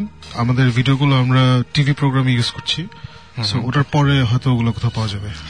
ওকে। আর হচ্ছে টুকটুকি তিনি লিখেছেন যে 4টা সূরা, আচ্ছা 4টা কুলের নাম আরেকবার বলতে বলেছেন আমাদের রেজা ভাইকে আরেকবার। জি, 4টা কুলের নাম বলতে বলছেন আপনি, যে কুল বা সূরা। আচ্ছা, না বেসিক্যালি এটা আমি শুনেছিলাম ইয়াদের থেকে, আমার সিনিয়রদের থেকে, মুরব্বীদের থেকে। সে হলো 4টা কুল হচ্ছে আপনার সূরা কাফিরুন, সূরা ইখলাস, সূরা নাস আর সূরা ফালাক। সূরা ফালাক। ওকে, সো এই হচ্ছে ঘটনা। আমরা এছাড়াও দেখতে পাচ্ছি যে আচ্ছা আরো অনেকেই আমাদেরকে এই বিষয়ে জিজ্ঞেস করেছিলেন। আচ্ছা, ভৌতিস্টের ব্যাপারটা আমরা সবাই জানলাম। এখন কি আমরা কোনো ঘটনায় যাব? আই থিংক রেজা একটা ইন্টারেস্টিং ঘটনা নিয়ে আসছে। ওকে, তো রেজা ভাই প্লিজ। জি, অ্যাকচুয়ালি ঘটনাটা আমার ঠিক না, আমার একটা ফ্রেন্ড, তার নাম হচ্ছে তাবিবা। সে ধানমন্ডিতে থাকে। তো স্টোরিটা জেনারেট করেছে এবার যে গতকাল আমি চিন্তা করছি যে আমি ভূত এফএম এ আসবো, আমার কিছু বলার থাকবে না, রাসেল ভাই তখন কি ভাববে আমাকে নিয়ে। তো তখন আমার ফ্রেন্ড তাবিবা আর কি আমার সাথে ছিল। তো সে আমাকে বলতেছিল যে কি চিন্তা করো, তো বললাম এরকম শোতে যাবো, কি করা যায় কি। তো বলে আচ্ছা আমাকে নিয়ে বলবো। তো তার বাসা ধানমন্ডি 28 নম্বরে থাকে ও। আচ্ছা, তো তার বাসায় আর কি অ্যাপারেন্টলি তাদের বংশধর থেকেই জিন ইনভলভ ছিল, as far as I know. সে তুমি যদি শুনতে থাকো তাবিবা প্লিজ, মানে আমাকে পরে বললো যে ভুল করছি, তাহলে আমি রাসেল ভাইকে জানাই দিব না। আচ্ছা, তো তাদের বাসায় কিছু উইয়ার্ড অ্যাক্টিভিটি ঘটে। যেমন সে আমাকে একটা ঘটনা গতকাল বলছিল যে তার বাসায় তার আম্মা আর কি টিভি সিরিয়াল দেখে রাত্রেবেলা 10টার দিকে। ওকে, তো তার বাসায় এরকম ছোট ভাই একা পড়াশোনা করতেছে, বাসায় রাত 9:30 বাজে। তো তার রুমটা মনে হয় একটু আলাদা ছিল মেইন ডোরের থেকে। তো সে পড়াশোনা করতে করতে শুনলো যে বাসায় আম্মা টাম্মারা আসছে, তো সে আর বের হয় নাই। এবং মানে কিছুক্ষণ পর সেই টিভি সিরিয়ালও শুনলো যে একজন টিভি সিরিয়াল দেখছে, সে সবই শুনছে এন্ড এভরিথিং। 12:30টার সময় তার আম্মা ফোন দিছে তাকে। তো সে রুমে তখন এরকম একটা কিছু ঘটনা, বা 12:30টার সময় সে আম্মার সাথে তার যোগাযোগ হয়েছে, তার আম্মার সাথে। তখন দেখলো যে তার বাসায় অ্যাকচুয়ালি কেউ ছিল না। 12:30টায় তারা সব তার আম্মারা বাসায় এসেছে। তো তখন সে আর কি একটু অবাক হয়ে আম্মাকে বলছে যে আম্মা তোমরা এতক্ষণ কই ছিলা মাত্র? এই আমরা তো মাত্র বাসায় আসছি, আমরা তো বাইরে ছিলাম। সে কিছুতে এটা বিশ্বাস করছে না। সে বলছে তুমি কি আমাকে ভয় পাওয়ানোর চেষ্টা করছো, এরকম কিছু। তো সবচেয়ে মজার বিষয়, তার আম্মা অবাক হয়েছে, নর্মালি তার ওই ভাইয়াটা সিরিয়াল দেখে না। তো যখন তার আম্মা সিরিয়াল দেখতে রাত্রেবেলা বসছে, তার ভাই সব বলে দিচ্ছে এটার পরে এটা হয়েছে, এটার পরে এটা হয়েছে, কাহিনীগুলি বলছে। তখন তার আম্মা বলল যে তুমি জানো কেমনে? আমি বলতেছি যে তোমরা বাসায় ছিলা, কিন্তু তোমরা বলছো তোমরা ছিলা না। এরকম আর কি ঘটনাটা, যে সে শুনেছে তার আম্মা বাসায় আছে সবকিছুই, কিন্তু পরে রাত 12:30টার দিকে তার আম্মার অ্যাকচুয়ালি বাসায় এসেছে, অথচ বাসা পুরা খালি ছিল। সে এতক্ষণ সবার সাথে ছিল, সবার সাথেই ছিল, বাট পরে যখন 12:30 তার আম্মা আসছে তখন সে আর কি মিলাতে পারছে না অ্যাকচুয়ালি কাহিনীটা কি ঘটেছে। এবং আমি যখন এটা শুনেছি যে ওদের বংশধর, আমি অ্যাকচুয়ালি খুব ভয় পেয়েছি যে তার আমার পাশেই ছিল, যে তোমার বংশের সাথে কি আমাকে আবার ধরবে নাকি, সেরকম আর কি ব্যাপারটা। এবং এছাড়াও আর কি অনেক রকম, যে তাদের 4তলায় কেউ থাকে না, অথচ 4তলায় তার আওয়াজ শুনে যে মশলা বাটছে, মার্বেল খেলা হচ্ছে, লাফালাফি দৌড়াদৌড়ি, 4তলা আর কি তাদের অ্যাবান্ডন। তো আমি এই বিষয়টা জিবরান ভাইকে বলেছি, এন্ড আমরা প্ল্যান করছি একদিন আমি, জিবরান ভাই এন্ড সাকিব ভাই, if is always the debunker, যদি কোনো ব্যাখ্যা পায় আমরা যাবো ওই বাসায় আর কি ইনশাল্লাহ। এই ঘটনাগুলো জিবরান ভাই কি মনে হয় যে এই ঘটনাগুলো ঘটছে, মানে ইন্টারেস্টিং মনে হচ্ছে তো না? যথেষ্ট ইন্টারেস্টিং ঘটনাগুলো। এবং আপনি কি ভাবছেন, যে যাচ্ছেন কি আপনারা, বা এরকম চিন্তা ভাবনা করছেন মাথায়?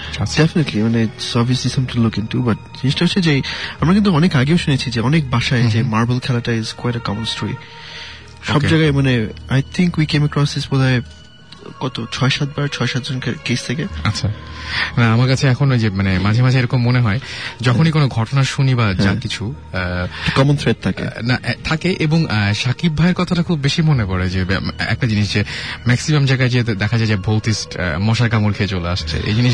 এটা আমাদের I have the biggest proof, কারণ আমাকে পাঠানো হয় ভিতরে মশার কামড় খাওয়ার জন্য। আমাদের কাছে আরো একটা ঘটনা আছে, সেই ঘটনাটা আমি একটু বলি। যে তখন একজন লিখেছেন যে তখন আমি অনেক ছোট, বয়স 7 কি 8, আমি রাতের বেলা যখন ঘুমাতে যেতাম, প্রায় প্রতি রাতে যেটা করতো সেটা হচ্ছে যে তার মাঝে কেউ, তার মনে হয় যে তার রুমের মাঝে কেউ হাঁটছে, এবং স্পষ্টভাবে শুনতে পেত সেই শব্দটা, খালি পায়ে হাঁটার শব্দ। মারাত্মক ভয় পেত সে। এবং সে বলছে যে সকালে আম্মুকে যখন বলতাম, আম্মু বলতো এইসব কিছু না, এভাবেই রাতগুলো কাটতে শুরু করে। একবার একটা ভয়ঙ্কর ব্যাপার ঘটলো, সেটা হচ্ছিল শীতের রাত, এবং তার রুমে ফ্যান বন্ধ ছিল। রুমের ডিম লাইট 2-3 দিন ধরে ফিউজ হয়ে গিয়েছিল, এবং চারপাশ ছিল একদম পুরোপুরি নিশ্চুপ, মানে একদম কোনো ধরনের কোনো সাউন্ড ছিল না। হঠাৎ তার ঘুম ভেঙে যায়, এবং তখন সে দেখে যে হঠাৎ করে মানে প্রচন্ড গরম লাগতে শুরু করে। এটা হচ্ছে শীতের দিনে গরম লাগতে শুরু করে, এমনকি তিনি বলছেন যে আমি মানে গরমে ঘেমে গেলাম পুরো, এরকম একটা অবস্থা হলো। এবং এরপরে যা দেখতে পেলেন তা হচ্ছে প্রথমে দেখে তিনি অবাক হলেন, দেখলেন যে রুমে কেউ একজন ঢুকলো, তার হাতে একটা মোমবাতি, এবং মোমবাতির আলোটাতে সে হচ্ছে আবছা দেখতে পেল লোকটিকে। এবং তিনি বলেন যে এর আগে সেই লোকটিকে সে কখনো দেখেনি। মোটা সোটা একজন লোক, এবং তার পরনে ছিল কেমন একটা রঙের কাপড়। এটা তিনি বলেছেন কালো না ছাইও না, মানে কেমন ময়লা টাইপের একটা কাপড়, এরকম ধরনের কাপড় পরা ছিল তার। এবং কাপড়ে কোনো শেপ ছিল না, সারা শরীরে কাপড়টা পেঁচানো ছিল। এবং সেটাই তিনি যেটা দেখেছেন আর কি। এরপর সেটা তিনি তার রুমের মাঝ বরাবর হাঁটতে শুরু করলো, বেশ কিছুক্ষণ তার দিকে তাকিয়েও থাকলো, এবং কিন্তু তাকে চিনতে পারল না। এরপর ভয়ে তিনি বললেন যে আমি মুখে কম্বল দিয়ে দীর্ঘ সময় শুয়েছিলাম। প্রায় 15-20 মিনিট পর কম্বল সরিয়ে দেখলাম কেউ নেই। বাট প্রতিদিনের মতো এরকম মানে হাঁটার শব্দ হতে শুরু করলো। সকালে তিনি যেটা করেছিলেন সেদিন, সেটা হচ্ছে তিনি বলেন যে আম্মুকে আমার পাশের মসজিদের বড় ইমামের কাছে তার আম্মু তাকে নিয়ে যায়, এবং তিনি বলেন যে ভয়ের কিছু নেই, আপনাদের বাড়িতে খারাপ কিছু নেই, যারা আছেন তারা ভালো, তারা আমার পরিচিত, তারা সবসময় শেষ রাতের দিকে দরজার কড়া নেড়ে আমাকে ইবাদতের জন্য জাগিয়ে দেয়। এইটা হচ্ছে ঘটনা। এবং তিনি বলছেন যে আমি তাদের মানা করে দেবো যেন আপনাদের কোনো অসুবিধা না হয়। এরপর বেশ কিছুদিন তেমন কোনো ভয় পেতেন না তারা, এবং সেই সাউন্ডও বন্ধ হয়ে গিয়েছিল সত্যি সত্যি। তবে তার বেশ কয়েক বছর পরে যেটা হলো যে বাসার অন্যরা ভয় পেতে থাকে। যেমন তার আম্মু এবং তার আপু একবার গভীর রাতে হঠাৎ ঘুম ভেঙে গিয়ে দেখতে পেল যে বিছানার পাশে একটা ছোট বাচ্চা সে বসে আছে এবং তাদের দিকে তাকিয়ে আছে। এবং ভালো করে দেখার পর লক্ষ্য করলো যে সে হেঁটে হেঁটে সেই রুম থেকে অন্য রুমে চলে যাচ্ছে। এরকম একটা ঘটনা দেখতে পেল। এরপরে দেখা গেল যে হঠাৎ করে তিনি বললেন যে আমি আর আমার ভাইয়া একদিন একই বিছানায় ঘুমাই, এবং একদিন এরকম হলো যে তার ভাইয়া হঠাৎ করে ঘুম ভেঙে যায় এবং তার হাত কাঁপছে, এবং তিনিও তার হাত দেখতে পেলেন, এবং হাতে দেখতে পেলেন যে 2টা কামড়ের চিহ্ন তার হাতে, কামড়ের দাগ ছিল। ভাইয়া হঠাৎ করে ঘুম থেকে ওঠার পরে হাতটা দেখলেন যে এরকম কামড়ের একটা দাগ, এবং এর কিছুদিন পরে এই ঘটনা তার আম্মুর সাথেও ঘটলো, এবার কামড়ের দাগ পায়ে। সুতরাং একটা মানুষের একটা পা কামড়ানো আসলে সম্ভব না, নিজে নিজে ঘুমের মধ্যেও কামড়ায়। তো প্রকৃতপক্ষে তিনি বলেন যে আমাদের বাসাটা অনেক পুরনো, এটি 71-এর দিকে মানে ওই সময়ের বাড়ি। অনেকেই এই বাড়িতে অনেক কিছু দেখতে পায়। এগুলো বলা ঠিক হবে নাকি আমি কনফিউজ, তাই আপাতত বললাম না। তার নাম হচ্ছে হাসনাত, এবং তিনি নাসিরাবাদ চিটাগং থেকে আমাদের এই ইমেলটি করেছেন। প্লিজ বলে পাঠান। হ্যাঁ, সেই মানে বাকি নাসিরাবাদ চিটাগং। তুমি যে কথাটা বললো না যে অনেকে অনেক কিছু দেখেন, তবে ভূতিস গিয়ে মশার কামড় খায়, এটা নিয়ে আমরাও মানে in fact we had long discussion আমাদের যখন আমরা প্রথম শুরু করি। আসলে এরকম স্টোরিজ আমরা অনেক শুনেছি, তারপর আমরা গিয়েছি এসব জায়গায় গিয়ে ওই মশার কামড়, একটা ছোট তেলাপোকা এসব দেখে খুব ভয় টপে চলে এসেছি। এটা নিয়ে আমরা অনেক ডিসকাশন করেছি, এবং সুমন ভাই তো এখন আজকে চিটাগাং এর ওনার শো ছিল, I don't know, I am sure সে এখন শুনছে না এটা। আচ্ছা, যে সুমন ভাইকে একটা এসএমএস করে। আমরা এটা নিয়ে অনেক চিন্তা ভাবনা করে দেখলাম যে আসলে যখন এই টাইপের প্যারানর্মাল কিছু হয়, it's something obviously it's a matter of communication. Okay, তাই না? একটা জিনিস এসে তার প্রেজেন্স ফেল্ট করছে, অথবা বেসিক্যালি তোমাকে ফিল করাচ্ছে যে আমি আসছি, হয় তোমাকে ভয় পাওয়ানোর জন্য করছে, অথবা কিছু একটা মানে there is a communication based thing going on. So যেহেতু এটা normal modes of communication through দিয়ে হয় না, মানে কেউ তো এসে তোমাকে রাসেল তোমার একটা কথা বলতে আসছে, এভাবে তো কথা বলবে ডেফিনেটলি না। সো এখানে একটা এক্সট্রিম ওয়েতে কমিউনিকেশন গুলো হয়, and that probably has something to do with এক একজনের ডিফারেন্ট সাইকোলজি। তোমার সাইকোলজি আমার থেকে ডিফারেন্ট, আমার সাইকোলজি জিব্রান থেকে ডিফারেন্ট, হ্যাঁ, জিব্রান একটা রেজা থেকে ডিফারেন্ট, রেজারটা মাসুম যিনি আমাদের সাউন্ড ইঞ্জিনিয়ার ওনার থেকে ডিফারেন্ট। সো যখন হয়তো একটা প্রেজেন্স এসে জিব্রানের সাথে কিছু একটা কমিউনিকেট করতে যাবে, হয় ভয় দেখাবে বা হোয়াটএভার, তখন প্রবাবলি ওর সাইকি যেভাবে মানে ইন্টারপ্রেট করে ওইটাই জিব্রান দেখবে। ওকে, বুঝছো? আমি তোমার জিনিস দেখালাম, তোমার সাইকোলজি ওটাকে যেভাবে ইন্টারপ্রেট করবে তুমি ওই জিনিস আমি সেইভাবে দেখবো। ও দেখলে ও যেভাবে ইন্টারপ্রেট করবে হয় দেখবে। সো পসিবলি যেটা হয় যে যাদের নিজেদের বাসায় এসব হয় এন্ড অল দ্যাট, ওখানে কিন্তু একটা ওরা অনেকদিন ধরে থাকে, সো ওখানে অনেক টাইম থাকে ওদের সাথে, ওদের সাইকোলজিটা ওই প্রেজেন্সটার বুঝার, ওই জিন বা ওটা, সো ওদের সাথে সে ওইভাবে কমিউনিকেট করে। সো আমরা যখন ওইসব বাসায় পড়ে যাই, we are new people, plus আমরা তিনজন একসাথে থাকি, মানে এমন না, মানে সবার এক্সপিরিয়েন্স গুলো কিন্তু হয় যখন কেউ এক্সপেক্ট করছে না, তাই না? ঘুম থেকে উঠে দেখলাম, বা আমি যে তোমার ফ্রেন্ডের যেটা হলো যে সবার সাথে আড্ডা মারছে, সে তো বুঝে নাই যে এটা আসলে ওরা না, ফ্যামিলি না। কিন্তু আমরা কিন্তু যাই যে এক্সপেক্টিং এবং অ্যান্টিসিপেটিং যে একটা বড় একটা মানে ডিফারেন্স সবার সাথে, রাইট? ওইখানে তখন প্রবলি ওই একটা হয়তো ক্রস কানেকশন হয়ে যায়, যে কারণে আমরা কখনো অন্য মানুষ যে স্টোরিটা আমাদেরকে বলেছে ওইটা আমরা দেখি না। ইনফ্যাক্ট আমরা একবারও কোনো ফিজিক্যাল মানে মানুষের মতো দেখতেও কিছু দেখিনি, কোন সাদা কাপড় পরা বা উল্টা হয়ে এই ধরনের কোনো কিছু, এগুলো আমরা আনফরচুনেটলি এখনো কিছু দেখিনি। ইনফ্যাক্ট সুমন ভাই যে আমেরিকায় গিয়ে গোস্ট হান্টার্সদের সাথে একটা ইনভেস্টিগেশন করে আসলেন, উনি অনেক কিছুই দেখেছেন, কিন্তু কোনো ফিজিক্যাল যে মানুষ রূপের কিছু কিন্তু এই ধরনের কোনো কিছু দেখেননি। কিন্তু আমাদের যেটা হয়, উই আর ভেরি লাকি যে আমাদের যে কয়েকটা সাকসেসফুল ইনভেস্টিগেশন হয়েছে ওখানে we did have some common experiences, কিন্তু ওইখানেও আমরা ফিজিক্যাল মানে physical as in physical manifestation দেখিনি কোনো না, দেখস না, মানে মানুষ শেপ কিছু, মানুষ শেপ আজ পর্যন্ত আমি উই নেভার কেম। হ্যাঁ, সো এটা একটা interesting I think way to look at it আর কি, যে which is why আমাদের মশা কামড় খেতে হয়। একটা জিনিস আছে শাকিব, আমাদের যেমন তুই যেটা বললি যে উই মানে ওরা যে কমিউনিকেট করার চেষ্টা করে to get some message or something across, ঠিক না? কিন্তু আমরা যখনই যাই we not solving a case basically, মানে আমরা যে মাইকে কথা ইন্টারপ্রেট করছি না যে ওরা কি বলতে চাচ্ছে, we when there to experience if there is any activity or presence there, so আমরা ওটাই রেকর্ড করে আনছি। মানে obviously if you want to solve a case it's a different story altogether, ওখানে থেকে মানে বুঝতে হবে, ইন্টারপ্রেট করতে হবে how they are trying to communicate with us. So এটা মানুষ যদি মনে করে যে উই আর গোয়িং দেয়ার মানুষ সলভ করার জন্য, না, we never do that. Okay, we just there to record that there is something going on and there is a presence. Okay, so আমরা হচ্ছে বহুদিন ধরেই সাকিব ভাই একটা একটা মানে গতদিন যেরকম হচ্ছিল যে অনেক আপনি বলছিলেন যে রেজা ভাই আছে, আরো গেস্ট টেস্ট আছে, একটা যদি বলবেন এখন বললেও চলবে, কিছুক্ষণ পরে বললেও হবে, মাঝখানে আমি আরো আমি সুমন ভাই তো একটা ইনভেস্টিগেশন স্টোরি হাফ ফাঁস করে দিয়েছে, আজকে তাহলে আমাদের আরেকটা ফাঁস করে ইনভেস্টিগেশন স্টোরি ফাঁস করে দিই। সুমন ভাই, it's your fault. Okay, season 5 এর অসুবিধা নেই। আচ্ছা, আমার কাছে একটা ঘটনা আছে, সেটা হচ্ছে যে তিনি আমাদের এখানে ইনি এসেছিলেন এর আগেও। তার নাম হচ্ছে কায়সার রহমানি, যিনি কিনা রহনপুরের থেকে এসেছিলেন এবং তিনি আজিজ সুপার মার্কেটে থাকেন।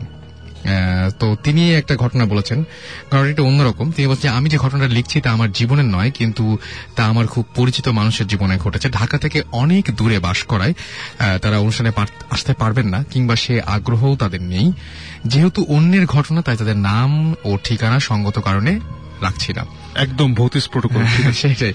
তবে ভৌতিস টিম যদি তাদের ঘটনার ব্যাপারে আগ্রহী হয়, তবে আমি তাদের সাথে সাক্ষাৎ করিয়ে দিতে পারবো। Thank you. ওকে, তো ঘটনাটি আমার নয়, এটা আবারও তিনি বলেছেন। এবং তিনি বলছেন, আমাদের রহনপুরের একটি সিনেমা হলের এক নাইট গার্ডের ঘটনা এটা, এবং আমাদের বাড়ি মসজিদের পাশে হওয়ায় আমি এই ঘটনাটি খুব কাছ থেকে জানতে ও দেখতে পেয়েছি। 1997 সালের দিকে রহনপুর একটি স্থানে 15 থেকে 20টির মতো তাল গাছের সারি ছিল। ঠিক তার পেছনে একটা পুকুর ছিল, যা এখনো আছে, শুধু তাল গাছগুলো সংখ্যায় কমে গেছে। ওই সালের কোনো একদিন সিনেমা হলের সেই নাইট গার্ড তার হলের ডিউটি শেষ করে সেই তাল গাছ সংলগ্ন সেই পথ দিয়ে বাড়ি ফিরছিল। তখন প্রায় রাত 12:30। নাইট গার্ড ওই পথ দিয়ে যাওয়ার সময় দেখতে পেল যে তাল গাছের নিচে দুজন ছোট বাচ্চা তারা ঝগড়া করছে। নাইট গার্ড একটু অবাক হয় এবং এত রাতে এখানে ছোট বাচ্চা কেন, আর মারামারি বা করছে কেন? তো বাচ্চাগুলো দূর থেকে তাদেরকে বাচ্চার মতো দেখালেও কাছে গিয়ে দেখতে পান তারা যে সবাই বামুন আকৃতির, উচ্চতা খুব বেশি হলে 2 ফুট। তো তিনি ওই 2 বাচ্চাকে মার দিয়ে সেখান থেকে সরিয়ে দেন। নাইট গার্ড বাড়ি চলে যাওয়ার জন্য হাঁটতে থাকেন। কিছুক্ষণ পরে দেখা যায় দূর থেকে 50 থেকে 60 জন ছোট ছোট বাচ্চা তার দিকে দৌড়ে আসছে এবং বাচ্চাগুলো তাকে ঘিরে ধরে এবং তাকে মারতে থাকে। তারা এত শক্তিশালী ছিল যে তাদের মার খেয়ে নাইট গার্ড বেশ কয়েক হাত দূরে ছিটকে পড়েছিল এবং তার হাত ভেঙে যায়, পুরো শরীর রক্তাক্ত হয়ে যায়, অজ্ঞান হয়ে যায় সে। তার যখন জ্ঞান ফিরল তখন সে কথা বলতে পারছিল না, অর্থাৎ বোবা হয়ে গিয়েছিল। আমাদের বাড়ি মসজিদের পাশে হওয়ায় আমি সকালবেলা দেখলাম তিনি ইমাম সাহেবের কাছ থেকে পানি পড়া নিচ্ছেন। আমি ইমাম সাহেব এবং অনেক পরে নাইট গার্ডের কাছ থেকে ঘটনা জানতে পারি। মানে তখন সে নিশ্চুপ হয়ে গেছিল, একদম কথা বলতে পারছিল না সঙ্গত কারণে। এরপরে তিনি বলছেন যে একই গ্রামের নদীর ধারে একটি বাগান দিয়ে প্রায় রাত 12টার দিকে কাজ সেরে ফিরছিল খালেক, এটা তার ছদ্মনাম। এবং তিনি বলছেন যে একইভাবে সে সামনে খুব খাটো 2 জন মানুষকে দূর থেকে দেখতে পাচ্ছিল এবং বাচ্চাদের মতো তাদেরকে দেখায়। খালেক তার পাশ দিয়ে যাবার সময় খাটো মানুষগুলো তার কাছে আসে এবং তার গলা চেপে ধরে। খালেক তখন দোয়া পড়তে শুরু করলে খাটো মানুষগুলো অদৃশ্য হয়ে যায় এবং তারপর খালেক 2 দিন কথা বলতে পারেনি। ঠিক আগে যেরকম এরকম কিছুদিন বোবা হয়েছিল ওরকম একটা অবস্থা আর কি। ওপরে 2টি ঘটনা যে ব্যক্তির সাথে ঘটেছে এবং একজন থেকে আরেকজন অনেক দূরে থাকেন এবং পেশাগত জীবনেও তারা আলাদা আলাদা পেশায় নিয়োজিত। এটা তিনি বলছেন যে আলাদা মানে 2 জন 2 ধরনের কাজ করেন এবং তারা 2 জনে এখনো আল্লাহর রহমতে সুস্থ মতোই বেঁচে আছেন। এই ঘটনায় 2 জনের জীবনে ঘটেছে, এর কোনো ব্যাখ্যা নিজেও দিতে পারেননি, অন্যরাও না, মানে তারা কিছু বলতে পারেনি। যা রহস্য হয়তো তা কোনোদিনই উদ্ঘাটন হবে না। বাচ্চাগুলো আসলে কে, কোন জিন, ভূত নাকি কোন গ্রহের প্রাণী? মানে এই যে ঘটনাগুলো, এই হচ্ছে ঘটনাটা। এবং মানে ব্যাপারটা বেশ উইয়ার্ড লেগেছে আমার কাছে। ছোট ছোট, এটা খুবই মজা লাগছে শুনে, মানে যাদের হয়েছে তাদের মজা লাগে নাই, গল্প হিসাবে ইটস ভেরি ইউনিক। এবং সবচেয়ে মজার ব্যাপার কি যে এই যে ছোট বামুনের কথা বলছেন, এই বামুনের ঘটনাগুলো আমি জানতে পারি আজকে। আমি সামহাও মানে এই মেলটা নেয়ার সময় পাইনি, এর পরের সপ্তাহে নিশ্চয়ই শোনাবো। সেটি হচ্ছে যে আমাদের এর আগেও পশ্চিমবঙ্গ থেকে অর্থাৎ ওয়েস্ট বেঙ্গল থেকে কিছু মেল আসে, যেটা হচ্ছে স্ট্রিমের মাধ্যমে তারা অনেকে ভূত দেখানো। পশ্চিমবঙ্গ থেকে এক্স্যাক্টলি। তো আমাদেরকে উনি SMS করেছিলেন যে তিনি যে শোনেন এটা, তারপরে লাস্ট ডেতে তিনি যে SMS-টা করলেন সেটা তার বাসা, তার ওইখানকার, এটা মুর্শিদাবাদের একটা ঘটনা আর কি, যেখানে তিনি পড়াশোনা করেন। তিনি একজন ইঞ্জিনিয়ার, তো তিনি পড়াশোনা করেন এবং ওইখানেও তিনি এই বামুন সংক্রান্ত একটা ঘটনা আমাদেরকে উল্লেখ করেছে, যেটা আমি পরে বলবো। এবং খুব মানে আশ্চর্যজনক ভাবে মিলে গেছে যে তারাও দেখেছিলেন একটা মহিলা তো আসেই, তার সাথে বামুনগুলো আসে, তো শুনছেন আমাদেরকে এই মুহূর্তে। সো এই ব্যাপারটা খুবই অদ্ভুত। এই বামুনের ঘটনাটা আমি 2 জায়গায় জানলাম। একটা হচ্ছে এই রহমানি ভাই আমাদের জানলেন, আর একটা আমাদের প্রণব সম্ভবত তার নাম, তিনি জানিয়েছেন আমাদেরকে। না আমি এই উনার কি অ্যাড্রেস এই নাম্বারটা আপনি দিয়েছেন না? হ্যাঁ সবকিছু দিয়ে দিয়েছেন। আমরা উনার নাম কি? ওনার নাম হচ্ছে কায়সার রহমান। স্টোরিটা খুবই ইন্টারেস্টিং লেগেছে। রাইট নাও আমরা ভর্তির শুটিং নিয়ে খুব ব্যস্ত, ওটা শেষ হলেই আপনার সাথে ডেফিনেটলি আমরা যোগাযোগ করবো ইনশাল্লাহ। অলরাইট। আর আপনারা যারা আমাদেরকে কষ্ট করে SMS পাঠাচ্ছেন তাদেরকে আমি বলি যে আমাদের SMS পাঠাচ্ছেন শাহিন বান্ডা থেকে এবং তিনি আমাদের শো শুনছেন, এটা আমাদেরকে জানিয়েছেন। Thank you so much. Saeed লিখেছেন ঢাকা থেকে যে আমি এমন 2টা প্লেসের কথা বলতে চাই, পড়তে পারলাম না SMSটা। আচ্ছা বলতে পারবো যেখানে আপনারা অবভিয়াসলি কিছু দেখতে পাবেন। ওকে, তাহলে আপনি সেই প্লেসে কি ঘটনা আছে সেই ঘটনা যদি আমাদের একটু ইমেল করতেন bhootfm@radiofurti.fm, এখানে আপনি ইমেল করলে আমরাও খুব খুশি হব এবং আমরা ডেফিনেটলি চেষ্টা করব আপনার কথা মতো সেই জায়গায় পৌঁছে যাওয়ার। আর নওশের আমাদেরকে SMS করেছেন, শারমিন SMS করেছেন, আমাদেরকে SMS করেছেন আরিফ এবং আচ্ছা আমাদেরকে SMS করেছেন এছাড়াও নাইম, আমাদের SMS করেছেন ক্রেজি বয় রাজীব। আচ্ছা তিনি 2টো SMS করেছেন আমাদেরকে। ইনফ্যাক্ট তুরাজ আমাদের SMS করেছেন সৌরভ, এছাড়াও তিথি SMS করেছেন আমাদেরকে, দেখতে পাচ্ছি। নারায়ণগঞ্জ থেকে কেউ একজন SMS করেছেন আমাদেরকে। তারপরে এলভিস বয় আমাদের SMS করেছেন, রাতুল SMS করেছেন, এছাড়া আরো অনেকে, অজয় সহ আরো অনেকে SMS করেছেন, ব্লু আই SMS করেছেন, তুবা, তারপরে তিথি, আরো অনেকের SMS আমরা দেখতে পাচ্ছি। So stay tune to radio Foorti. আপাতত আমরা সাকিব ভাইয়ের কাছে ঘটনা ফাঁসের সেই ব্যাপারটা জেনে আসবো যে কি হয়েছিল। আচ্ছা বেসিক্যালি আমরা একবার একটা খবর পেলাম যে একটা বাসায় একটা রুম আছে, যে রুমে যে ঘুমায়, মানে রাতে বেলা ঘুমায় গেলে ওর জীবন আর সকাল হয় না। এটা আবার কি ধরনের? এটা শুনি লাইক হোয়াট, এটার মানে কি? ওর জীবনে সকাল হয় না মানে? So what the hell is going on?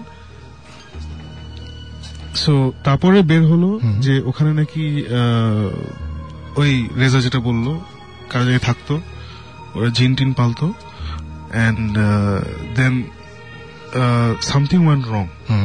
কি went wrong ওটা ওরা ক্লিয়ারলি বলতে পারেনি, বাট সামথিং ওয়েন্ট রং। তারপর থেকে ওর জিন পালতো ওদের ওই নানা বা দাদা ওই টাইপের একজন আর কি। সো উনি মারা যান, উনি নর্মালি মারা যান আর কি, বয়সের পর বুড়ো বয়সে ভালো মতোই মারা যান। তো উনি মারা যাওয়ার পর থেকে উনার ঘরে মানে এমনি কোনো ঝামেলা নেই, কোনো আওয়াজ নেই, কিছু নেই, রাতেবেলা কিছু হয় না। কিন্তু হঠাৎ every say 5 years or 6 years ওখানে যদি কেউ ঘুমায় তাহলে ওর জীবনে নাকি সকাল হয় না। তা বললাম এই কথাটার মানে কি? তারপর বের হলো যে ওখানে নাকি 4 জন পরপর যেটা হয়েছে, 2 went blind ওই রুমে ঘুমিয়ে, আর 2 জন went into coma. Oh my god. So যারা ব্লাইন্ড হয়ে গেছিলেন ওরা for whatever reason within 2-3 years মারা গেছেন, যে 2 জন ব্লাইন্ড হয়ে গেছিল।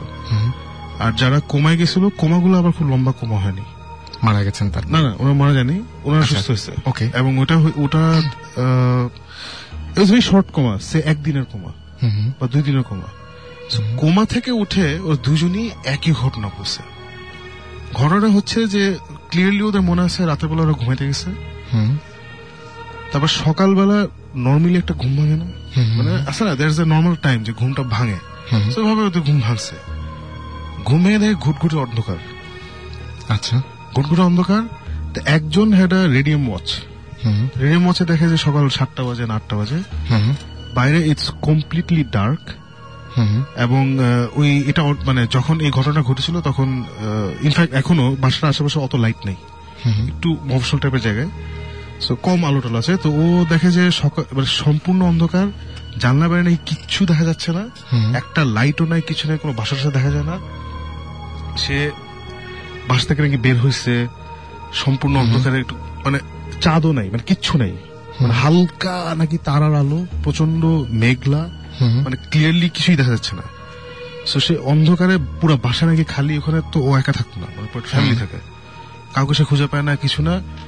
এইভাবে নাকি সে প্রায় 5-6 ঘন্টা ঘোরাঘুরি করছে, ঘুরে ঘুরে তারপরে দোয়া দুধ পড়া শুরু করছে, মানে বুঝছে যে সামথিং ইজ ভেরি রং। দোয়া দুধ পড়ে তারপরে আবার টায়ার্ড হয়ে ঘুমাইছে। ও বাসায় আবার কোনো খাবার টাবার কিছু নেই, আচ্ছা, নাথিং ইজ দেয়ার। ঘুমায় টুমায় এই আবার ঘুমাইছে, ঘুম থেকে উঠছে যখন, তখন কোমা থেকে উঠছে। এবং যে 2 জন কোমা থেকে উঠছে ওরা একই কথা বলছে, আর যারা ব্লাইন্ড হয়ে মারা গেছে ওরাও ভেরি সিমিলার স্টোরি বলছে। কিন্তু ওদের আর ঘুমটা ভাঙেনি, মানে ওরা যখন মানে একদম অন্ধকারই ছিল সারা সময়টা। ওদের ওই দে ওয়ার ব্লাইন্ড, ওরা কোমায় যায়নি বাট দে ওয়ার ব্লাইন্ড, আর বাকি দুটো কোমায় গেছে বাট দে লিভড। আচ্ছা, ব্লাইন্ড হয়, তার মানে তারা বেশি লাকি। হ্যাঁ, তারা অনেক লাকি।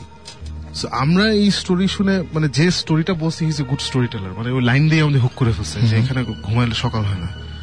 তখন সুমন ভাই, তখন এটা নিয়ে আমাদের খুব ডিসকাশন হয়েছে যে এখানে আসলে মানে it sounds a bit dangerous. যে একটা হচ্ছে ডেঞ্জারাস, একটা হচ্ছে যে এই ঘটনাগুলো হয়েছে in a span of 5-6 years. এমন না যে আমরা ওখানে যাবো কিছুটা হবে, এটাও কিছু নাই। আর ওখানে এখন ওই বাসাতে বেসিক্যালি একটা কেয়ারটেকার থাকে, ও আবার বাইরে থাকে, ও ভিতরে থাকে না, ওই ফ্যামিলি বিদেশ চলে গেছে। আচ্ছা, তো বাসাটা খালি। সো ফাইনালি মানে আমার কাজই তো এসব বিশ্বাস না করা, সময় এগুলো ফালতু কথা, বাট যে স্টোরিটা এত সুন্দর করে বসছে, এটাকে দাম দেওয়ার জন্য এত যাওয়া উচিত। সকাল হলে একটা কথা হলো, চলেন যাই। ফাইন, ঠিক আছে। তো আমরা আমাদের জিনিসপত্র নিয়ে গেলাম, গিয়ে ওই রুমের ভিতরে ঢুকলাম। So everything is kind of dirty, ওইভাবে তো কেউ থাকে না।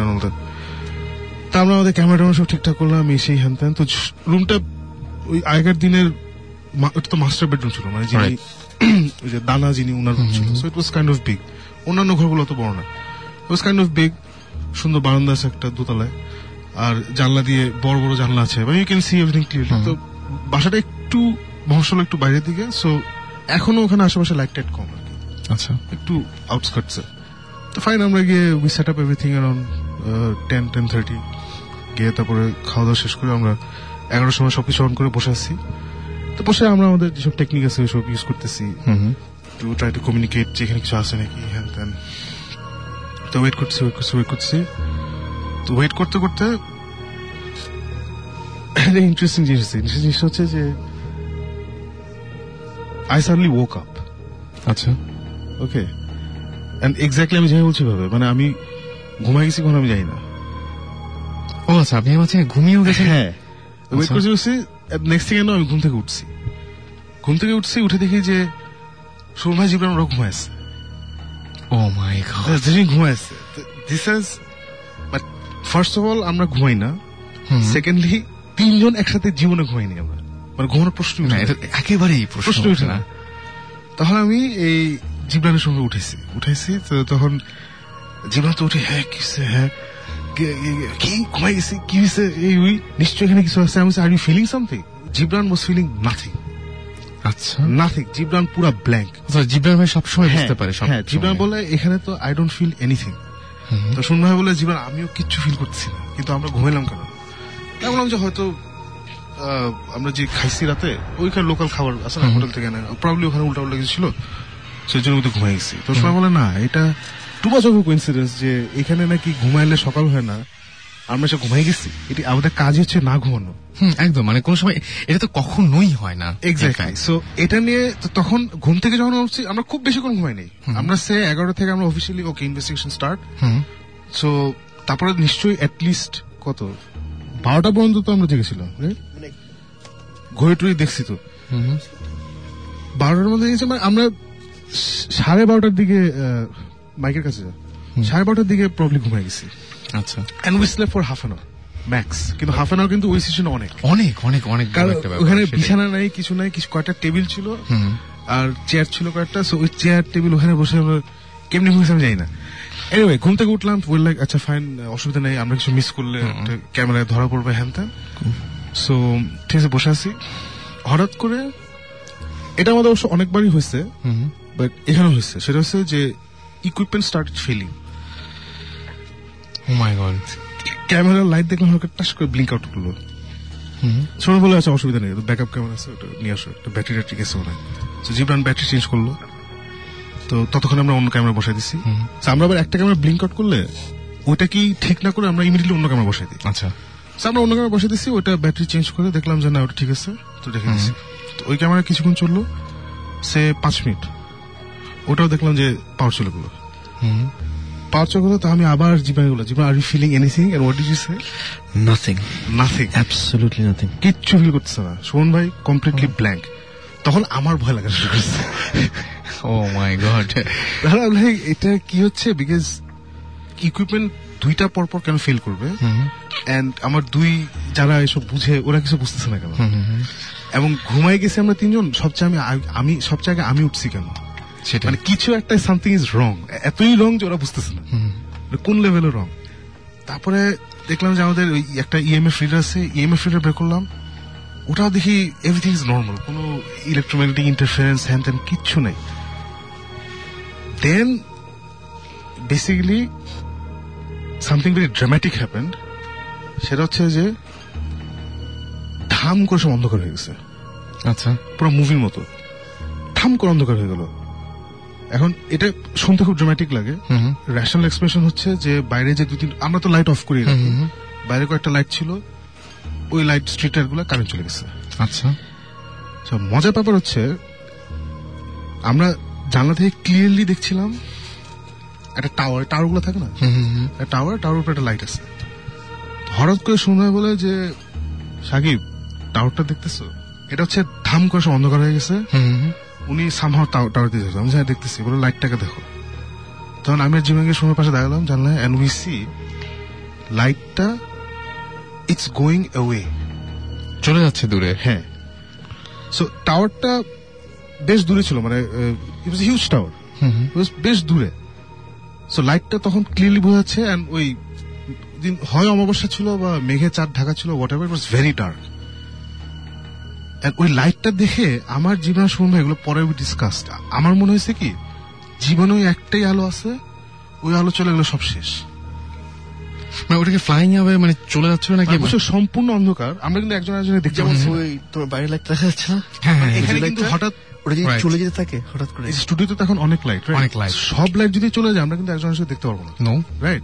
সো তখন কিন্তু আমরা একজনের দেখতে পাচ্ছি না, আমাদের পয়েন্ট অফ জানলাটাও ক্লিয়ারলি বোঝা যাচ্ছে না, পয়েন্ট অফ রেফারেন্স ছিল খালি, আর আমাদের যে ইকুইপমেন্ট ফেলিয়ার হচ্ছে, টর্চ মর্চ কিছুই কাজ করতেছে না, I don't know why. Okay, so তখন আমার মনে হচ্ছে যে ওই আলোটাই হচ্ছে আমার জীবনে একমাত্র আলো, ওই আলো যদি চলে যায় উই ফিনিশড একদম। এটা কেন মনে হচ্ছে আমি জানি না, আমরা তিনজন ওখানে we couldn't even move, move as in not that কেউ ধরেছিল আমাদেরকে, মানে জাস্ট ওখানে সবাই দাঁড়ায় ছিলাম, দাঁড়ায় দেখছি যে আলোটা আস্তে আস্তে আস্তে করে দূরে চলে গেল, চলে গিয়ে এই জাস্ট মিশে গেল, বুঝছো, অন্ধকারের সাথে মিশে গেল জিনিসটা। ওকে, তারপরে দেয়ার ওয়াজ কমপ্লিট ডার্কনেস। তখন সুমন ভাই সূরা পড়া শুরু করলো, জিবরান সূরা পড়া শুরু করলো, এন্ড উইদিন 30 সেকেন্ডস করে রাস্তা সব আলো চলে আসে। আচ্ছা, এন্ড দেখি টাওয়ারের আলোটাও আছে। So that was a very very খুবই স্ক্যারি একটা এপিসোড। এন্ড এটা নিয়ে এটা বলে দিচ্ছি এই কারণে, বিকজ এটা কোনো এপিসোড করতে পারবো না, বিকজ কিছু হয় নাই আদার দেন কারেন্ট চলে গেছে। কিন্তু সকালবেলায় আপনারা ঠিক মতো জেগেছিলেন আবার নাকি? আবার তারপর আমরা ওখানে কাট একদম সকাল ওই রুমে বসে সকাল দেখা কোনো শখ নেই। আচ্ছা, ওইখান থেকে তখনই আমরা তল্পি তল্পা গুটিয়ে এগুলো কল সুমন ভাই আর কি, is like pack up with living and we left. গিয়ে তারপরে ওনার ওই ভদ্রলোক আমরা বসে যে ওই রুমে ডেফিনেটলি প্রবলেম আছে, দেন হিজ লাইক আপনারা কি পেয়েছেন? আমরা কিছুই পাইনি। মানে কিন্তু আপনারা কি এই জিনিসটা যেটা বললেন এটা কি ভিডিও করে দেখানো যায় না যে কি হয়েছে? ভিডিওতে যেটা আসছে যে এটা আমি বলতে, হ্যাঁ বলো, জিনিস হচ্ছে কি যে প্রথম যেটা সাকিব বলে যে অফ হয়ে যাওয়া আমাদের মুভি দেখি না, একদম পুরো গ্লো হয়ে অফ হয়ে চলে যায় একদম করে, এক্স্যাক্টলি ওটাই। আমি suppose to be the tech guy, আমার ক্যামেরা আই কুডন্ট এক্সপ্লেইন যে আমার ক্যামেরা ব্যাটারি গেল, কিন্তু আমার ইনফ্রারেড হচ্ছে সেপারেট একটা মেশিন, ওটার লাইট অফ হয়ে যাওয়া ইজ ভেরি মানে অড। আমাদের ঘুমানোটা খুব সুন্দর আসছে, কিন্তু হ্যাঁ ঘুমানোটা খুব, আমরা পরে আমরা রিভিউ করছি। ঘুমানোটা হচ্ছে যে আমরা আমাদের ওই আড্ডা মারতে, আড্ডা ঠিক না, ওই স্পিরিটের সাথে কমিউনিকেট করার চেষ্টা করছি হ্যান ত্যান কোয়ার্টারে, তারপরে করতে করতে টায়ার্ড হয়ে গেছি, হয়ে বসছি একজন এক জায়গায় বসে একটু হালকা কথাবার্তা হচ্ছে। সো সব জায়গায় হয়েছে আমি দেখলাম যে আউট, জাস্ট চোখটা একটু বুঝছি, তবে দেখি আমার কোনো শ্বাসতা নেই। তারপর দেখি জিবরান শুনে বলছে যে দেখছেন সাকিব ঘুমাই গেছে। দেখছো ঘুমাই গেল, বুঝলাম না ইনভেস্টিগেশন সে ঘুমায় নাকি কেউ। একটু পরে দেখি শুনবে চুপ, তারপর দেখি জিবরানও জাস্ট এমনি বসতে বসতে জাস্ট চোখটা বন্ধ করে, তো তিনজন ঘুম। তারপর নাইস 30 মিনিট ফুটেজ আমরা ঘুমাচ্ছি। ও মাই গড, তার মানে একদম কিচ্ছুই পাওয়া যায় না, কিন্তু যা পেয়েছেন সেই ঘটনাটা, মানে আমার কাছে যেটা মনে হয় যে এই জিনিসটাই ড্রামা যে মতো করে আর কি এই জিনিসটা যদি প্রেজেন্ট করা যায় অনেক ভালো। এটাই মানে এটা নিয়ে অনেক মানে আমি এটা শেয়ার করছি বিকজ এটা ডেফিনেটলি সিজন 1 এর মধ্যে দেখাবো না, বিকজ এটা ইনভেস্টিগেশন এটা যেমন বলতে যত মজা, দেখাতে আসলে তো মজা না। আমাদের একটা জিনিস আছে কি, যে আমরা ইনভেস্টিগেশন যখন দেখাই, ইটস অ্যাকচুয়াল ইনভেস্টিগেশন, এটা কোনো ড্রামাটাইজ করা হয় না। আমরা যে ড্রামা পার্টটা করি ওটা হচ্ছে রিএনেকমেন্ট অফ ওখানে কি হয়েছিল আমাদের আসার আগে। ইনভেস্টিগেশন গুলো একদম রিয়েল। সো আমরা usually we never talk about things that আমরা ক্যামেরা ধরতে পারিনি। সাগর বলছে বিকজ এটা this is one of those things যেটা হয়েছে আমাদের ক্যামেরা ধরা পড়ে নাই। এটা বললেও বিশ্বাস রাখলেও কিছু করার নেই, কিন্তু this is it, this is absolutely it. আবার আই এগ্রি, এটা আমরা আবার ওখানে ফেরত যাবো। আচ্ছা, এরকম এবং আমার যেটা মনে হয় যে ওই রুমের মধ্যে কারো থাকা দরকার, শুধু আচ্ছা ক্যামেরাও তো অফ হয়ে যাবে। পাওয়ার ড্রেনটা ওয়াজ মানে ওইটাই, মানে লাইটটা অবভিয়াসলি টাওয়ার থেকে কোথাও যায়নি, ইট ওয়াজ দেয়ার। মানে রাতে কিন্তু ওই তুমি তো কক্সবাজার গেছো অনেকবার, ওই খুব বড় এলাকায় আকাশের দিকে তারা থাকলে না, তখন অপটিক্যাল ইলুশন হয়, মনে হয় যে তারাগুলো নড়ছে, আর তার মাঝখানে আবার আরো প্যাচ লাগায় যদি একটা স্যাটেলাইট থাকে, স্যার তো আসলেই নড়ছে, একদমই নড়ছে। সো ওইখানে কিছু একটা অপটিক্যাল ইলুশন হয়েছিল, যেটা আমরা তিনজনই একসাথে ওটা শেয়ার করছি। ওকে, আর বাট ওই ফিলিংটা ওয়াজ অ্যামেজিং। ওই মানে হঠাৎ সব ডার্ক হয়ে গেল, এন্ড আমাদের তখন মনে হচ্ছিল ওই আলোটা চলে গেলে উই আর ফিনিশড। এই ফিলিংটা ওয়াজ অ্যামেজিং একটা ফিলিং। ফরচুনেটলি ওই আলো চলে যাওয়ার কিছুক্ষণ পরে কারেন্ট চলে আসছে। ফরচুনেটলি ব্যাপারটা আমার কাছে মানে আমি এখনো জিনিসটা আমার কাছে মোটেই স্বাভাবিক লাগছে না, সত্যি কথা। না একদমই ওইটাই তো, মানে this is the first time যে আমরা we went back and we told him যে ভাই আপনার রুমে ঝামেলা আছে। তখন উনি বলছেন তাই আপনারা কি পেয়েছেন? আমরা কিছুই পাইনি। খুশি হয়ে আমরা কিছুই পাইনি, বাট আমরা এই ডিবাঙ্কার, আমিই বলছি যে I am the debunker, I am telling you that room has a problem. And this is the first time I've seen you little moved. মানে ও তো সবসময় মানে এগুলো কিছু না, মানে ওই সামনেও যদি এসে দাঁড়ায় সাকিব বলবে you're not real, go away. কিন্তু এবার ফার্স্ট টাইম দেখলাম সাকিবকে, মানে হি ওয়াজ রিয়েলি মানে ভয় পাওয়ার মতো একটা ব্যাপার ঘটেছিল আসলে। যাই হোক, আমি দেখতে পাচ্ছি যে রাজীব আমাদেরকে লিখেছেন, তারও প্রচন্ড ভয় লাগছে আসলে ব্যাপারটা, মানে আমার নিজেরও খুবই খুবই খুবই অন্যরকম লেগেছে ব্যাপারটা। আমাদেরকে তাসবি লিখেছেন যে আচ্ছা ভূত এফএম কখন শেষ হবে, আমি ঘুমাবো। আচ্ছা আর বেশিক্ষণ কষ্ট দিতে হবে না, কষ্ট করাবো না আপনাদেরকে। কিন্তু সবাই কি এটা চান যে ভূত এফএম এখনই শেষ হয়ে যাক? যদি চান তাহলে শেষ করা যায় এখনই। ব্লাইন্ড ডেভিল লিখেছেন সাকিব ভাইয়ের এই স্টোরিটা শোনার পরে ঘুম আসবে কিনা জানি না, বাট ঘুমানো উচিত। সো আমার মনে হয় যে হ্যাঁ সেটাই, ঘুমানো উচিত। আচ্ছা, এবং একজন জিজ্ঞেস করেছিলেন যে সাকিব ভাই আপনার নাম লিখেননি, আপনাদের মোবাইলটা কি চেক করেছিলেন সময়, মোবাইলে কোনো লাইট টাইট কিছু ছিল কিনা, এরকম কিছু দেখাচ্ছিলেন কিনা? মোবাইলের light was not working, video light was not working, torch light was not working. এবং এটা ইজ কমন, মানে আমাদের এটা বেশ কয়েকবার হয়েছে। ওকে, পাওয়ার ড্রেন একদম। পরে যেটা হয়েছে যে কমপ্লিট ডার্কনেস, এটা খুব, ওটার সাথে এটা জীবন হয়নি। আর আইপিএস হয় সাকিব পাওয়ার ফেরত আসা, মানে আমাদের ইকুইপমেন্ট কাজ করা অদ্ভুত ব্যাপার যে আমার যখন ড্রেন হয়ে যায় একদম শেষ, মানে একদম উই নো ইটস গন। কিন্তু যখন ইলেকট্রিসিটি ফেরত আসছে, মানে আমাদের টর্চটা ফেরত আসে। আমাদের ভোল্টেজের ফার্স্ট ইনস্ট্যান্ট সবার কাছে এখনো everybody has a torch, no matter where we go. Normal situation আমাদের কিরিং এর সাথে, সো দ্যাট ওয়াজ উইয়ার্ড, কারণ সাকিবের লাইটটা নেভার ফেলস। সেটাই। ওকে, আমরা একটা ছোট্ট ব্রেকে যাবো, একটা গানের একটা বিরতিতে যাবো। এর মাঝখানে আপনি যদি এসএমএস করতে চান, শাউট লিখে স্পেস দিয়ে আপনার নাম লিখে স্পেস দিয়ে আপনার মেসেজ লিখে পাঠিয়ে দিন 9840 নাম্বার। যারা এসএমএস মানে বড় করে ঘটনা জানাতে চান, এবং অনেকে হয়তো অপেক্ষা করছেন যে আপনার ঘটনাটা যেন পড়ে শোনানো হয়, বা আপনি যেন স্টুডিওতে এসে সবার সাথে লাইভ এই ঘটনাটা শেয়ার করতে পারেন, তাদেরকে বলবো Bhoot FM BHOOT Bhoot FM @radiofurti.fm RADIOFOORTI radiofurti.fm। এখানে এসএমএস করে আমাদের ইমেল করে আপনাদের ডিটেল ঘটনাটা জানাতে পারেন, এবং অবশ্যই আপনার নাম, ঠিকানা এন্ড ফোন নাম্বার জানাতে ভুলবেন না। স্টেট ইন রেডিও ফুর্তি, একটা গানের পরে ফিরে আসছি আবারও।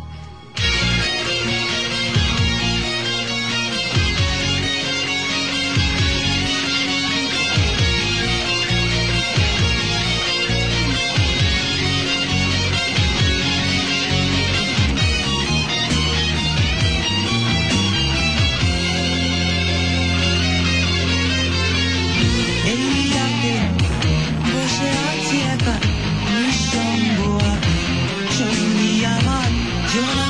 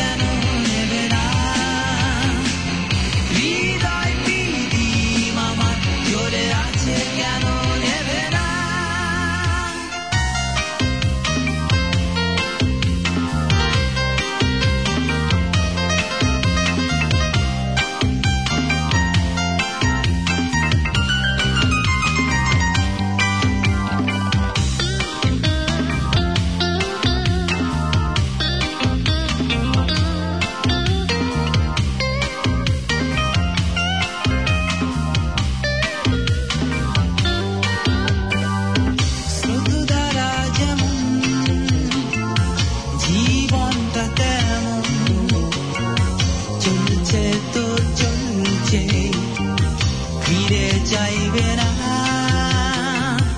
একটাই তো জীবন একবারই মরণ তবুও পথ চলা অসীম সীমানায় এত আশা নিয়ে বেঁচে আছি কেন জানি না এত আশা নিয়ে বেঁচে আছি কেন জানি না এই রাতে বসে আছি একা নিঃসঙ্গ আবেগ সঙ্গী আমার জোনাকিরা জলে আগে চাঁদের আলো আমার হৃদয় আভা জলে না এই রাতে বসে আছি একা নিঃসঙ্গ আবেগ সঙ্গী আমার জোনাকিরা জলে আগে চাঁদের আলো আমার হৃদয় আভা জলে না হৃদয় পিদিম আমার জ্বলে আছে কেন নেবে না হৃদয় পিদিম আমার জ্বলে আছে কেন নেবে না এই রাতে বসে আছি একা নিঃসঙ্গ আবেগ সঙ্গী আমার জোনাকিরা জলে আগে চাঁদের আলো আমার হৃদয় আভা জলে না এই রাতে বসে আছি একা নিঃসঙ্গ আবেগ সঙ্গী আমার জোনাকিরা জলে আগে চাঁদের আলো আমার হৃদয় আভা জলে না হৃদয় পিদিম আমার জ্বলে আছে কেন নেবে না হৃদয় পিদিম আমার জ্বলে আছে কেন নেবে না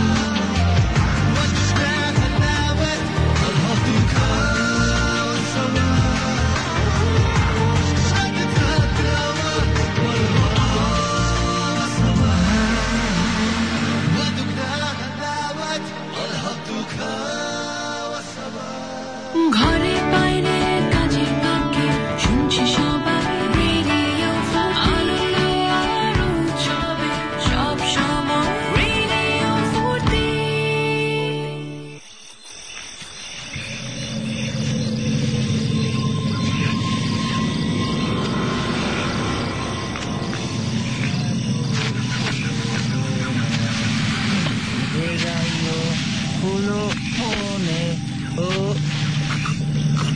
কে কে কে হয় FM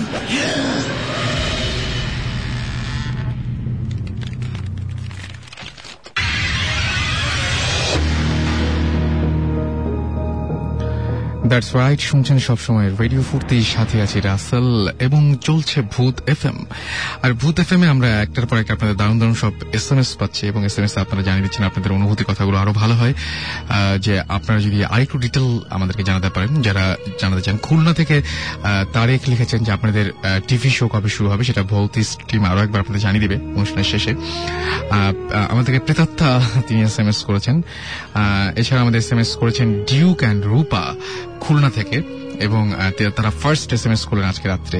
জাকির আমাদের SMS করেছেন সিলেট থেকে এবং তিনি বলছেন যে শিখঘাট থেকে তিনি বলছেন। আচ্ছা, আমাদেরকে SMS করেছেন উর্মিলা SMS করে বলেছেন যে আপনাদের ঘটনাগুলো বেশ ইন্টারেস্টিং হয়। হ্যাঁ, সেটাই, মানে সেই আমরা চেষ্টা করি ইন্টারেস্টিং ঘটনাগুলো আপনাদের সামনে নিয়ে আসার জন্য এবং আরো ইন্টারেস্টিং হবে যদি আপনাদের কাছ থেকে আমরা সেরকম ঘটনা পাই, ইন্টারেস্টিং ঘটনাগুলো যদি পাই। আমরা খুবই ইগারলি ওয়েট করি আপনাদের কাছ থেকে ভালো কিছু জানবো এবং সেরকম মানে কি বলবো যে যেগুলো শুনে একদম শিউরে উঠবো আমরা সবাই, সেরকম কিছু আপনাদের কাছে জানবো। আর সেই জন্যই আপনাদের বেশি বেশি করে আমাদের জানিয়ে দিতে হবে ঘটনাগুলো।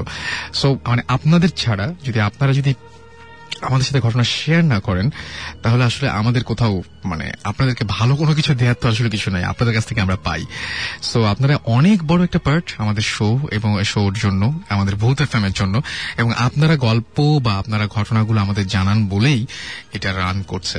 So thank you so much আমাদের সাথে থাকার জন্য। এবং আমার কাছে একটা ঘটনা এখনো দেখতে পাচ্ছি, আমি বুঝতে পারছি না যে এই ঘটনা কি ব্যাখ্যা দিব। আমার কাছে একদম পুরোপুরি আমি বলবো যে অনেকটাই রূপকথার মতো লেগেছে। সেটা হচ্ছে যে আমাদেরকে লিখেছেন যে প্রথমে আপনাকে থ্যাংক ইউ আমাদের ইমেল পড়ার জন্য। আমি গত সপ্তাহে ফয়েজ লেকের কিছু ঘটনা শুনেছি, তবে আমার কাছে এর চাইতেও ভয়ঙ্কর ঘটনা আছে। হ্যাঁ, ফয়েজ লেক নিয়ে গত সপ্তাহে অনেকেই অনেক কিছু শুনতে চেয়েছিলেন আমাদের কাছে এবং ফয়েজ লেক নিয়ে এখনো অনেকেই অনেক কিছু লিখছেন। তো তিনি লিখেছেন যে আমি কিছুদিন আগে ফয়েজ লেকে আমার এক কাজিনের সাথে গিয়েছিলাম।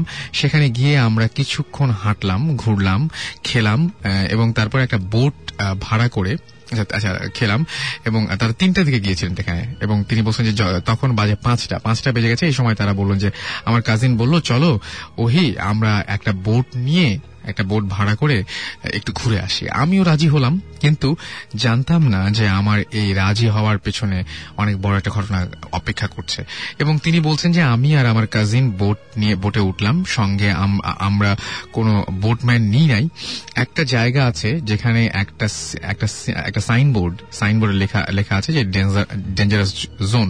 আমি জানি যেহেতু আমি রিসেন্টলি জানি যেহেতু আমি জানি না যে এরকম কোনো কিছু লেখা আছে কিনা বা প্রবেশ নিষেধ এরকম কিছু লেখা আছে কিনা। যাই হোক, তারা দুজন মিলে সেই জায়গাটা ঢুকে পড়েছিলেন এবং ঢুকে পড়ার পর আমি খুব ছোট করে যদি বলতে চাই তাহলে ঘটনাটা এরকম ঘটেছিল যে কিছুক্ষণ পরে একজন আরেকজনকে হারিয়ে ফেলেন। এবং যেটা হয় সেটা হচ্ছে যে তিনি বলছেন যে আমাদের একজন আরেকজনকে হারিয়ে ফেলেন এবং তিনি বলছেন যে কিভাবে খুঁজে পাচ্ছেন না। এবং আচ্ছা, প্রথমে তিনি যেতে চাননি আসলে যে ওই জায়গাটায় যাবেন কিনা, যে ওই যেখানে সাইনবোর্ড আছে তার ভেতরে ঢুকবেন কিনা, কিন্তু তার কাজিন তাকে এত ধমকাতে শুরু করে তিনি বলেন যে আমাকে একটা ধমক দিলে বলল যে আরে তুই চুপ থাক, একটা কথাও বলবি না। আমি আজকে ঠিক করছি আমি দেখবই এখানে কি আছে, মানে সেই ভয়ঙ্কর জায়গাটা কি আছে এটা দেখার জন্য তারা খুব উৎসাহিত হলেন। এবং তিনি বলছেন যে সেই এমনিই আমরা আসছি। তো সবাই মিলে তারা দুজন মিলে মানে সবাই না তো তারা দুজন মিলে ওখানে গেলেন এবং অনেক ছোট ছোট দ্বীপের মতো সেখানে অনেকগুলো টিলা আছে। তিনি বলছেন যে আমরা ওটার একটাতে গিয়ে বোট রাখলাম, সেই টিলাটা দেখতে গেলাম। এদিকে ঘোরাঘুরি করতে করতে আমরা হঠাৎ দেখলাম যে আমার কাজিন নাই, মানে একজন আরেকজনকে হারিয়ে ফেলেছেন এবং হঠাৎ তিনি হচ্ছে গাছের শেকড়ের সাথে হোঁচট খেয়ে পড়ে গেলেন এবং আস্তে আস্তে উঠলেন, কারণ বুকে ব্যথা পেয়েছিলেন তিনি প্রচন্ড। এবং সোজা হয়ে দাঁড়ানোর পর দেখলেন যে 16-17 বছর বয়সের একজন মেয়ে তার দিকে দাঁড়িয়ে আছে এবং তিনি খুবই ভয় পেলেন মেয়েটাকে দেখে। তো তিনি তাকে জিজ্ঞেস করেন তুমি কে? মেয়েটা জবাব দিল যে নাম জানতে হবে না, আপনি ব্যথা পেয়েছেন, এদিকে আসেন। তো এই কথা শুনে সে আর সেদিকে না গিয়ে দৌড়ে ভয়ে পালিয়ে গিয়েছিল এবং অনেক দূরে চলে গিয়েছিল। এবং তিনি বলছেন যে একথা শুনে আমি ঘুরে গিয়ে প্রচন্ড জোরে একটা দৌড় দিলাম এবং দৌড়াতে দৌড়াতে আমরা যেখানে বোট রেখে এসেছিলাম সেখানে তিনি গেলেন এবং সেখানে গিয়ে দেখলেন যে বোট নেই। এবং কিছুক্ষণ পরে এরকম ভাবে বোট খোঁজাখুঁজি, কাজিনকে খোঁজাখুঁজির পরে দুজনে দেখা হলো এবং দুজনেই দুজনকে দেখে খুব চমকে গেল এবং দুজন বলল যে কোথায় হারিয়ে গিয়েছিলে। ঠিক একইভাবে তার কাজিন বলল যে তুমি বা কোথায় হারিয়ে গিয়েছিলে, আমি তো তোমাকে এতক্ষণ ধরে খুঁজছি। এবং সে বলল যে আমি তোমাকে এতক্ষণ ধরে খুঁজছি। ঠিক লাস্ট উইকে আমরা এরকম একটা ঘটনা শুনেছিলাম ভৌতিক টিমের কাছ থেকে, ইনফ্যাক্ট, যে এরকম হারিয়ে গিয়েছিল একটা জায়গায় এবং তারা দুজন মিলে বলল যে আমরা মানে বোট খুঁজে পাচ্ছি না। এবং তারা দেখতে গেল যে যেখানে বোটটা রেখেছিল সেখানে সত্যিই কোনো বোট নেই এবং একেবারেই কোনো বোট নেই। তো কিছু করার নেই আসলে। তো তাড়াতাড়ি চলো আবার। আচ্ছা, এবং তিনি দেখলেন যে আচ্ছা, তিনি বলেন যে আচ্ছা যাই হোক, তো বোট নেই। এই বোট খোঁজাখুঁজির একটা পর্যায়ে তারা দেখলো যে তারা আবারও পিছন ঘুরে এদিকে খোঁজাখুঁজি করছে। খোঁজাখুঁজির পরে দুজনেই আবার ঠিক একই সাথে সেই মেয়েটাকে দেখতে পেল, যে মেয়েটা ওই জায়গাটায় ছিল। এবং এই সময় বলল যে একটা শব্দ শুনে পিছনে তাকালাম এবং দেখলাম যে সেই মেয়েটা যাকে আমি একটু আগে দেখেছিলাম। আমি তখন মানে পুরোপুরি অবাক। মেয়েটা বলল আর আসবেন না, এটা খারাপ জায়গা, আপনারা চলে যান বলে মেয়েটা অন্ধকারে কোথায় যেন হারিয়ে গেল। আমরা তার পিছু নেওয়ার সাহসও পেলাম না। পিছনে ফিরে আমি আর নিয়াজ নিজের চোখকে বিশ্বাস করতে পারলাম না। দেখি বোটটা আগের জায়গায় আছে এবং তারা সেই বোটটাই করে ফিরে এসেছিল। এই ঘটনা কোনো ব্যাখ্যা জানেন না। ঘটনাটা একেবারেই মানে কি বলবো, যে আমার কাছে রূপকথার মতন লেগেছে। আর তিনি আমাদের স্টুডিওতে আসতে পারেননি। আমি জানি না যে এই ব্যাখ্যাটা আপনাদের কাছে কি ব্যাখ্যা দিবেন আপনারা এইটার। জাহাঙ্গীরনগর বিশ্ববিদ্যালয়, সেখান থেকে আমরা আরো একটা ঘটনা পেয়েছি এবং যে ঘটনাটা ঘটেছিল 2005 সালে। সেই 15th বার্থডে তার, এবং বার্থডে উপলক্ষে তার আম্মু তার বাসায় পার্টি দিলেন এবং তারা যখন সমস্ত ফ্রেন্ডদেরকে ইনভাইট করেছিলেন তখন তার খুব ক্লোজ একজন ফ্রেন্ডের নাম ছিল তুহিন। আচ্ছা, এই ঘটনাটা আমরা অবশ্য শুনেছি, আমি আবার সেই ঘটনাটা পড়তে নিয়েছিলাম। এছাড়াও আমাদেরকে আসিফ আমাদেরকে SMS করেছেন এবং আসিফ আমাদেরকে বলছেন যে তার দাদার বাড়ি হচ্ছে ল্যাঙ্গুটিয়া। আচ্ছা, এবং তিনি লাস্ট সামারে যখন দাদা বাড়ি গিয়েছিলেন তখন একটা ঘটনা ঘটেছিল এবং তিনি বলছেন যে তাই আমি আমার কাজিন বালিশ নিয়ে একটু দূরে নদীর পাড়ে তারা শুতে গিয়েছিলেন এবং 4-5 জন লোক সেখানে, এবং তিনি বলছেন যে আমরা যাওয়ার পর দেখি আরো 4-5 জন লোক সেখানে আছে, তারাও ঘুমাতে আসছে। রাত 1:30 হবে, এরকম সময় সবাই ঘুমিয়ে গেছে, আমরাও রাত 3টায় হঠাৎ ঘুম ভেঙে যায় এবং তিনি পাশ ফিরে দেখেন যে তার কাজিনরা কেউ নেই, তিনি একা সেখানে শুয়ে আছেন। এবং সেই সময় একজন মহিলা আসে। সেই মহিলা এসে বলে যে আচ্ছা, আপনি এখানে একা শুয়ে আছেন, আপনার সাথে যে সমস্ত লোকজন ছিল তারা তো সবাই আমার বাসায় শুতে গেছে, চাইলে আপনিও আসতে পারেন। তো সে বলল যে চলুন, সে তো একদমই নতুন সেই জায়গাতে, এবং সে বলল যে চলেন তাহলে যাই, আমিও যাই। এবং কিছু দূর যাওয়ার পরে তিনি দেখলেন যে কিছু দূর যাওয়ার পরে তিনি বললেন যে তার তিনি দেখলেন যে আমি মহিলার মুখের দিকে একবার তাকিয়ে দেখলাম এবং তাকিয়ে দেখলাম আমার মেজাজ খুব খারাপ হয়ে গেল। আমি মহিলার ওই মুখের দিকে একবার তাকিয়ে রাগ সামলে হাঁটা শুরু করলাম। কিছু দূর যাওয়ার পরে ওই মহিলা আমার পাশে পাশে হাঁটা শুরু করলো। হঠাৎ সে আমার হাত ধরলো। তার হাতটা খুব ঠান্ডা ছিল। আমি তার দিকে তাকিয়েই একটা অদ্ভুত গন্ধ তার নাকে এসেছিল এবং তিনি জিজ্ঞাসা করেন আপনার বাড়ি কোথায়। সে কোনো উত্তর দিল না। আমি একটু ভয় পেলাম। হঠাৎ একটা কুকুর ডাক দিল এবং সাথে সাথে মহিলা যেটা করলো সেটা হচ্ছে প্রচন্ড ধাক্কা দিল তাকে, এবং ধাক্কা দেওয়ার পরে সে ওখানে পড়ে গিয়েছিল একটা জমির মধ্যে। এবং তারও কিছুক্ষণ পরে হঠাৎ দেখে যে তার কাজিনরা সবাই টর্চ লাইট নিয়ে, তার কাজিনরা এবং 4 জন লোক হাঁপাতে হাঁপাতে তার কাছে আসলো এবং বলল যে তুই এখানে কি করছিস। তখন বললো যে আমি এখানে কি করছি, তোরা তো, আমি ঘুম থেকে উঠে দেখলাম যে তোরা কেউ নাই এবং আমি ভাবলাম যে তোরা কোথায় গেছিস, তো তোদেরকে খুঁজতে হঠাৎ করে এই সময় একটা মহিলা এসে আমাকে বলল যে এরকম এরকম তোরা নাকি ওখানে ঘুমাতে গেছিস। না, আমরা তো ঘুম থেকে হঠাৎ করে তো পড়ে যাওয়া শুনে তারা এসছে, আমরা তো ঘুম থেকে উঠে দেখছি তোরা নাই, তুই নাই আমাদের কাছে। তো এরকম একটা ইনসিডেন্ট ঘটেছিল যে ও দেখেছে যে এরা নাই এবং তিনি বলছেন যে তুই এতদূর, ওরা উল্টে প্রশ্ন করে তুই এতদূর আসলি কি করে এবং এখানে কিভাবে আসলি, এবং তিনি বলেন যে গায়ে মাটি কেন, এই সমস্ত প্রশ্ন করছেন। এবং তখন আমি তাকে জিজ্ঞেস করলাম যে তোরা কোথায় ছিলি। ওরা বললো কেন, আমরা তো নদীর পাড়েই শুয়েছিলাম, হঠাৎ দেখি তুই নাই। ঠিক এরকম একটা ঘটনা ঘটেছিল। তখন আমি সব বুঝতে পারলাম এন্ড দেখলাম যে আমি প্রায় 6 কিলোমিটার রাস্তা হেঁটে এসেছি। এর মধ্যে 6 কিলোমিটার রাস্তা তিনি হেঁটে এসেছেন, বাট এত তাড়াতাড়ি এত দূর আসার পরেও তিনি একটুও হাঁপাননি এবং তখন আর দেরি না করে সোজা তিনি বাড়ি চলে গিয়েছিলেন এবং ঘুম থেকে উঠেই তিনি বরিশাল চলে আসেন। সেই গ্রাম থেকে সরাসরি চলে আসেন বরিশালে। এই ঘটনাটার কোনো ব্যাখ্যা আমার কাছে ইনফ্যাক্ট নেই। যাই হোক, আমাকে আপনারা যারা এতক্ষণ ধরে SMS করছে তাদেরকে অসংখ্য ধন্যবাদ জানাচ্ছি এবং যারা SMS এখনো করেননি তাদেরকে বলবো যে শাউট লিখে স্পেস দিয়ে আপনার নাম লিখে স্পেস দিয়ে আপনার মেসেজ লিখে পাঠিয়ে দিন 9840 নাম্বারে। আর এর মধ্যে আমি দেখতে পাচ্ছি যে আমাকে SMS করেছেন রেনেসা ময়মনসিংহ থেকে এবং রেনেসা বলেছেন যে আচ্ছা তিনি ভূত এফএম কোন একটা কারণে শুনতে পাচ্ছেন না। ওকে, নাদিয়া লিখেছেন সিলেট থেকে আমাদেরকে SMS করেছেন। এছাড়া আমাদের SMS করেছেন আমাদেরকে SMS করেছেন আমিনা তিনি বলেছেন যে আমাদের পরিচিত 15 পাড়া হাফেজ ছিল, তখন একদিন তাকে বাথরুমের জিন শিকল দিয়ে পিটিয়েছিল, এরকম একটা কথা তিনি বলেছেন আর কি। জুবাইর লিখেছেন যে সাকিব ভাই, জিবরান ভাই, আমি যেতে চাই আপনাদের সাথে, সিরিয়াসলি টেলিং। ওকে, কিন্তু ব্যাপারটা হচ্ছে কি যে এত ইজি কিছু না, কিন্তু যে সমস্ত কাজগুলো ভৌতিস্ট করছে সেগুলো এত ইজি কিছু না এবং এটা খুব শখের কাজও কিন্তু না।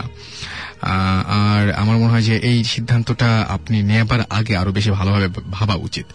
মিরাজ লিখেছেন নারায়ণগঞ্জ থেকে যে তোমাদের শুনছি, খুবই ভয় পাচ্ছি তবু শুনছি। ওকে, স্টে টিউনড, আমি শুধু এটুকু বলবো। তানজিল লিখেছেন যে তিনি ভূত এফএম এর একজন ট্যুর মেম্বার হতে চান। আচ্ছা, আপনার যদি কোনো স্টোরি থাকে ডেফিনেটলি আপনি আমাদের এখানে এসে সেটা শেয়ার করতে পারেন। সেটার জন্য আপনাকে যেটা করতে হবে, bhutfm@radiofurti.fm আপনাকে SMS করতে হবে এবং SMS করে আপনাদেরকে জানিয়ে হবে আপনার ঘটনাগুলো। আর এছাড়া আমাকে SMS করেছেন মারিহা এবং মারিহা বলেছেন ভাইয়া হাউ আর ইউ, আমি তো সবসময় ভালো থাকি, সবসময় ভালো থাকি এবং তিনি বলেছেন this is my first SMS, thank you আমাদের প্রথম SMS-টা পাঠিয়ে দেওয়ার জন্য। অরিন লিখেছেন যে যে সমস্ত ঘটনাগুলো তিনি জানছেন সেই ঘটনাগুলো তার কাছে অ্যামেজিং লাগছে, হরিবল লাগছে এবং অবভিয়াসলি তিনি বলছেন যে excellent, thank you so much.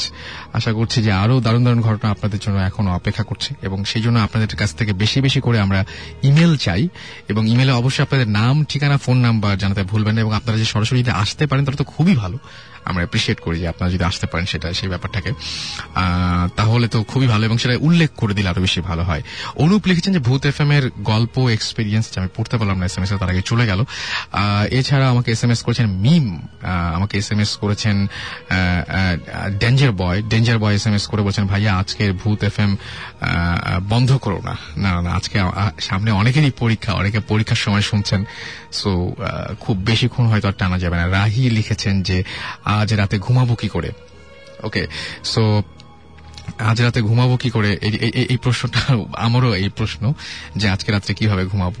এছাড়াও আমাকে SMS করেছেন, দেখতে পাচ্ছি আমাকে SMS করছেন শিবা SMS করে বলেছেন যে তিনি অনেক পছন্দ করছেন এই প্রোগ্রামটি, থ্যাংক ইউ সো মাচ আমাদের সাথে এতক্ষণ পর্যন্ত থাকার জন্য।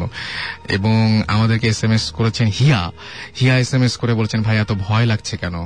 সো আমি আসলে সত্যি জানি না যে এত কেন ভয় লাগছে। দোলা আমাদের SMS করেছেন, আমার মনে হয় এই গল্পগুলো খুব এক্সেপশনাল, এই জন্যই দোলা আমাদের SMS করেছেন খুলনা থেকে এবং দোলা আমাদেরকে বলেছেন যে একদিন রাতে তিনি মেঝেতে ঘুমাচ্ছেন, একটা গল্প তিনি বা একটা ঘটনা তিনি বলতে চাচ্ছেন। আমি বলবো যে এই ঘটনা যদি আপনি বলতে চান তাহলে আপনি ইমেল করেন আমাদেরকে bhutfm@radiofurti.fm, এখানে আপনি ইমেল করতে পারেন। যাই হোক, আমরা জিবরান ভাইয়ের কাছে এবং সাকিব ভাই আপনারা অনেকক্ষণ ধরে ওয়েট করছেন কিছু আবার শোনার জন্য। আমার যেটা মনে হয় যে অনেকে ইনফ্যাক্ট জিজ্ঞেস করছিলেন যে তারা আপনাদের ট্যুর মেম্বার হতে পারেন কিনা, তারা জয়েন করতে পারেন কিনা। আমি যেটুকু বলেছি সেটা হচ্ছে যে এটা খুব ইজি কিছু না, এটা শখের কিছু না। এটা ফর এক্সাম্পল আমি যে ইনভেস্টিগেশনের কথা বললাম, এটা আমরা তো অনেক কিছু এক্সপেক্ট করে যাই, এর জন্য আমাদের কারো কোনো এক্সট্রিম রিয়াকশন হয়নি। সেটাই হয়তো আমরা যদি ওখানে অরিজিনাল যে 4 জনের ঘটনা বললাম যে 2 জন কোমায় চলে গিয়েছিলেন, 2 জন ব্লাইন্ড হয়ে মারা গেছেন, হয়তো আমরা ওখানে নর্মালি যদি থাকতে যেতাম হয়তো আমাদেরও ওইরকম কিছু হতে পারতো। সেটাই ফর এক্সাম্পল আমরা ওই ঘুমিয়ে গেলাম, ঘুম থেকে উঠেই কিন্তু আমরা টোটালি অ্যালার্ট হয়ে গেছি, তখন we knew something was wrong and we are ready for something. আর কি আসবে জানি না, বাট কিছু আসলে আমরা রেডি আছি যে ঘুরে তুলব। সো এইগুলা কিন্তু এক্সপিরিয়েন্সের ব্যাপার। সো ডেঞ্জারটা অলওয়েজ থাকে, উইচ ইজ বললাম না। তারপরে তুমি বললা তারপরে কি হলো, আমি বললাম বললো pack it up, we are out. আমরা ওখানে থাকি না বিকজ জীবনে আমরা কোনো সিচুয়েশন পড়ে যেখানে ও কিছু জিবরান কিছু ফিল করছে না, সোনমা কিছু ফিল করছে না, থিংস আর গোয়িং রং, আমরা তখনই বুঝে গেছি দিস ইজ ওয়ে বিয়ন্ড আমাদের capacity, right, way beyond our capacity. এবং এটা বুঝার সাথে সাথে যেই ইলেকট্রিসিটি ফেরত আসছে আমরা মানে একটু নর্মাল লাগছে, তখনই আমরা ওখান থেকে পালাইছি। থ্যাংক গড আমাদের রিয়েলাইজেশনটা ছিল। এইটা আমি বলছি এই কারণে যে এই জন্যই আমরা বেঁচে আছি, হয়তো এই জন্যই বেঁচে আছি। আর বিদেশে যেটা গোস্ট হান্টার্স যেটা করে, ওরা এভরি ইয়ার এরকম ট্যুর অর্গানাইজ করে, ওদের সাথে লোকজন যায়, ইনভেস্টিগেট করে। সো আমরা এখনো ওই ক্যালিবারে যেতে পারিনি। মানে আমরা, ওরা যেমন অনেক কিছু শিখছে যে আচ্ছা এই জায়গাটায় এই জিনিস হবে, এর বেশি কিছু হবে না, বা এটা হলে আমরা এটা করতে পারবো। সো আমরা এখনো আমরা নিজেদেরটা আস্তে আস্তে শিখছি, নিজেদের গাইডলাইনই আমরা আস্তে আস্তে শিখছি। So, যখন ইনশাআল্লাহ in a few months আমরা টোটালি শিওর হয়ে যাবো যে okay this is how. They had 4 years, 5 years experience. ওদের তো 6 বছর এক্সপেরিয়েন্স আছে, 2004 থেকে করছে। সো আমাদের ওইভাবে 1.5 বছর এক্সপেরিয়েন্স। সো আমরা আরেকটু শক্ত হলে আমরা will definitely through Bhoot FM, through Bhootist will invite people. বাহ, চমৎকার, এটা একটা অনেক ভালো news. Yes, Reza, you will come along. Shakib ভাই একটা রিকোয়েস্ট, মাইকের কাছে প্লিজ আপনি যদি যান, I'll be your first guest. Invited or uninvited, I'll come. তোমাদের যেতে হবে তো রাসেল। হ্যাঁ, ডেফিনেটলি আমরা তো খুব উৎসাহী হয়ে যাব, এবং আমরা সেটা করবো যে আমরা যেটা করতে চাই আসলে, ইনফ্যাক্ট মানে ইন ফিউচার আমরা যেটা করতে চাই যে একসাথে হয়তো ওখান থেকে লাইভ কিছু করতে পারি, জানতে পারি। সো আমাদের মনে হয় আজকে শেষ করাই ভালো না? কোনো ধরনের কোনো ঘটনা আজকে কি শুনবো নাকি? আজকে আর না বলি, আজকে তো আমরা তাহলে শেষ করি আজকে। And stay tuned to radio Foorti. আর আপনারা যারা ইমেল করতে চান তাদেরকে বলবো যে boothfm@radiofurti.fm, এখানে আপনারা ইমেল করবেন। আমরা ক্রিপ্টিক ফেটের একটা গান শুনবো। এন্ড আমাদের যেটা বলতে হচ্ছে, ক্রিপ্টিক ফেটের নতুন অ্যালবামের যে গানগুলো, মানে আপকামিং যে অ্যালবামের যে গানগুলো, সেই গানগুলো একটা গান শুনি। আপনি কোনটা সাজেস্ট করেন বলেন, দুটোর মধ্যে কোনটা শোনা যেতে পারে? Whatever you want, Russell. Whatever you want. ওকে, আমি দেখি যে কোন গানটি আসে আমাদের সামনে। খালিদ SMS করেছেন, আমি নামগুলো ফটোফট বলে ফেলি, এবং Reza's favorite. সবাইকে ভয় একটু কাটাই দিই। হ্যাঁ, সেটাই, মানে এমন হয় যে একদম এখন সবাই একটু ফ্রেশ মাথায় ঘুমাতে যান। আমাদের SMS করেছেন অনেকেই। আমাদের ভূত বাবা, অনেকের নাম চেঞ্জ হয়ে গেছে, অনেকের নাম অনেক ধরনের চেঞ্জ হয়ে গেছে। কেউ বলছেন যে ড্রাকুলা নাম রেখেছেন, কেউ নাম রেখেছেন হচ্ছে লুসিফার, এরকম অনেক ধরনের নাম আমরা দেখতে পাচ্ছি। আচ্ছা, আমাদের ভয় পাওয়ার জন্য আই ডোন্ট নো, বাট এরকম অদ্ভুত টাইপের নাম আসছে। সো আপনাদেরকে আরো 7টা দিন আমরা চাই না, তারপরে অপেক্ষা করতেই হচ্ছে ভূত এফএম এর জন্য। সেই পর্যন্ত সবাই সুস্থ থাকবেন, সুন্দর থাকবেন, এবং মোস্ট ইম্পর্টেন্টলি সাহস সঞ্চার করে রাখবেন ভূত এফএম শোনার জন্য। আর অবশ্যই আমাদেরকে ভূত এফএম@radiofurti.fm এ বেশি বেশি করে ইমেল করবেন, আপনাদের ঘটনাগুলো জানিয়ে দিবেন, অবশ্যই আপনাদের ফোন নাম্বার এবং আপনাদের ফুল অ্যাড্রেস সহ। আর যেটা হয় সেটা হচ্ছে যে ম্যাক্সিমাম ইমেলগুলো আসে আমাদের শুক্রবারে, মানে ফ্রাইডেতে। তখন দেখা যায় যে কাউকে ডাকা বা ইনভাইট করা। আপনারা যদি সত্যি সত্যি স্টুডিওতে আসতে চান তাহলে একটু আগে ইমেলগুলো করে ফেলবেন, তাহলে দেখা যাবে যে এখনো দেখতে পাচ্ছি যে অনেকে ইমেল ইনফ্যাক্ট আজকেও করে ফেলেছেন। এবং আমরা শুক্রবার যে ইমেলগুলো বা ফ্রাইডেতে যে ইমেলগুলো পাই, আমরা পরের সপ্তাহের জন্য সাধারণত রেখে দিই, মানে নেক্সট ফ্রাইডের জন্য রেখে দিই।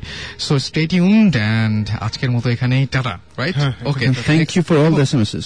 এবং সবচেয়ে বড় কথা হচ্ছে যে আমরা অবশ্যই বলবো যে সাকিব ভাইরা নেক্সট উইকেও আসছেন। Okay, thank you so much. And আমরা চলে যাব আবারও গানে, এন্ড ক্রিপ্টিক ফেটের ঘুরে।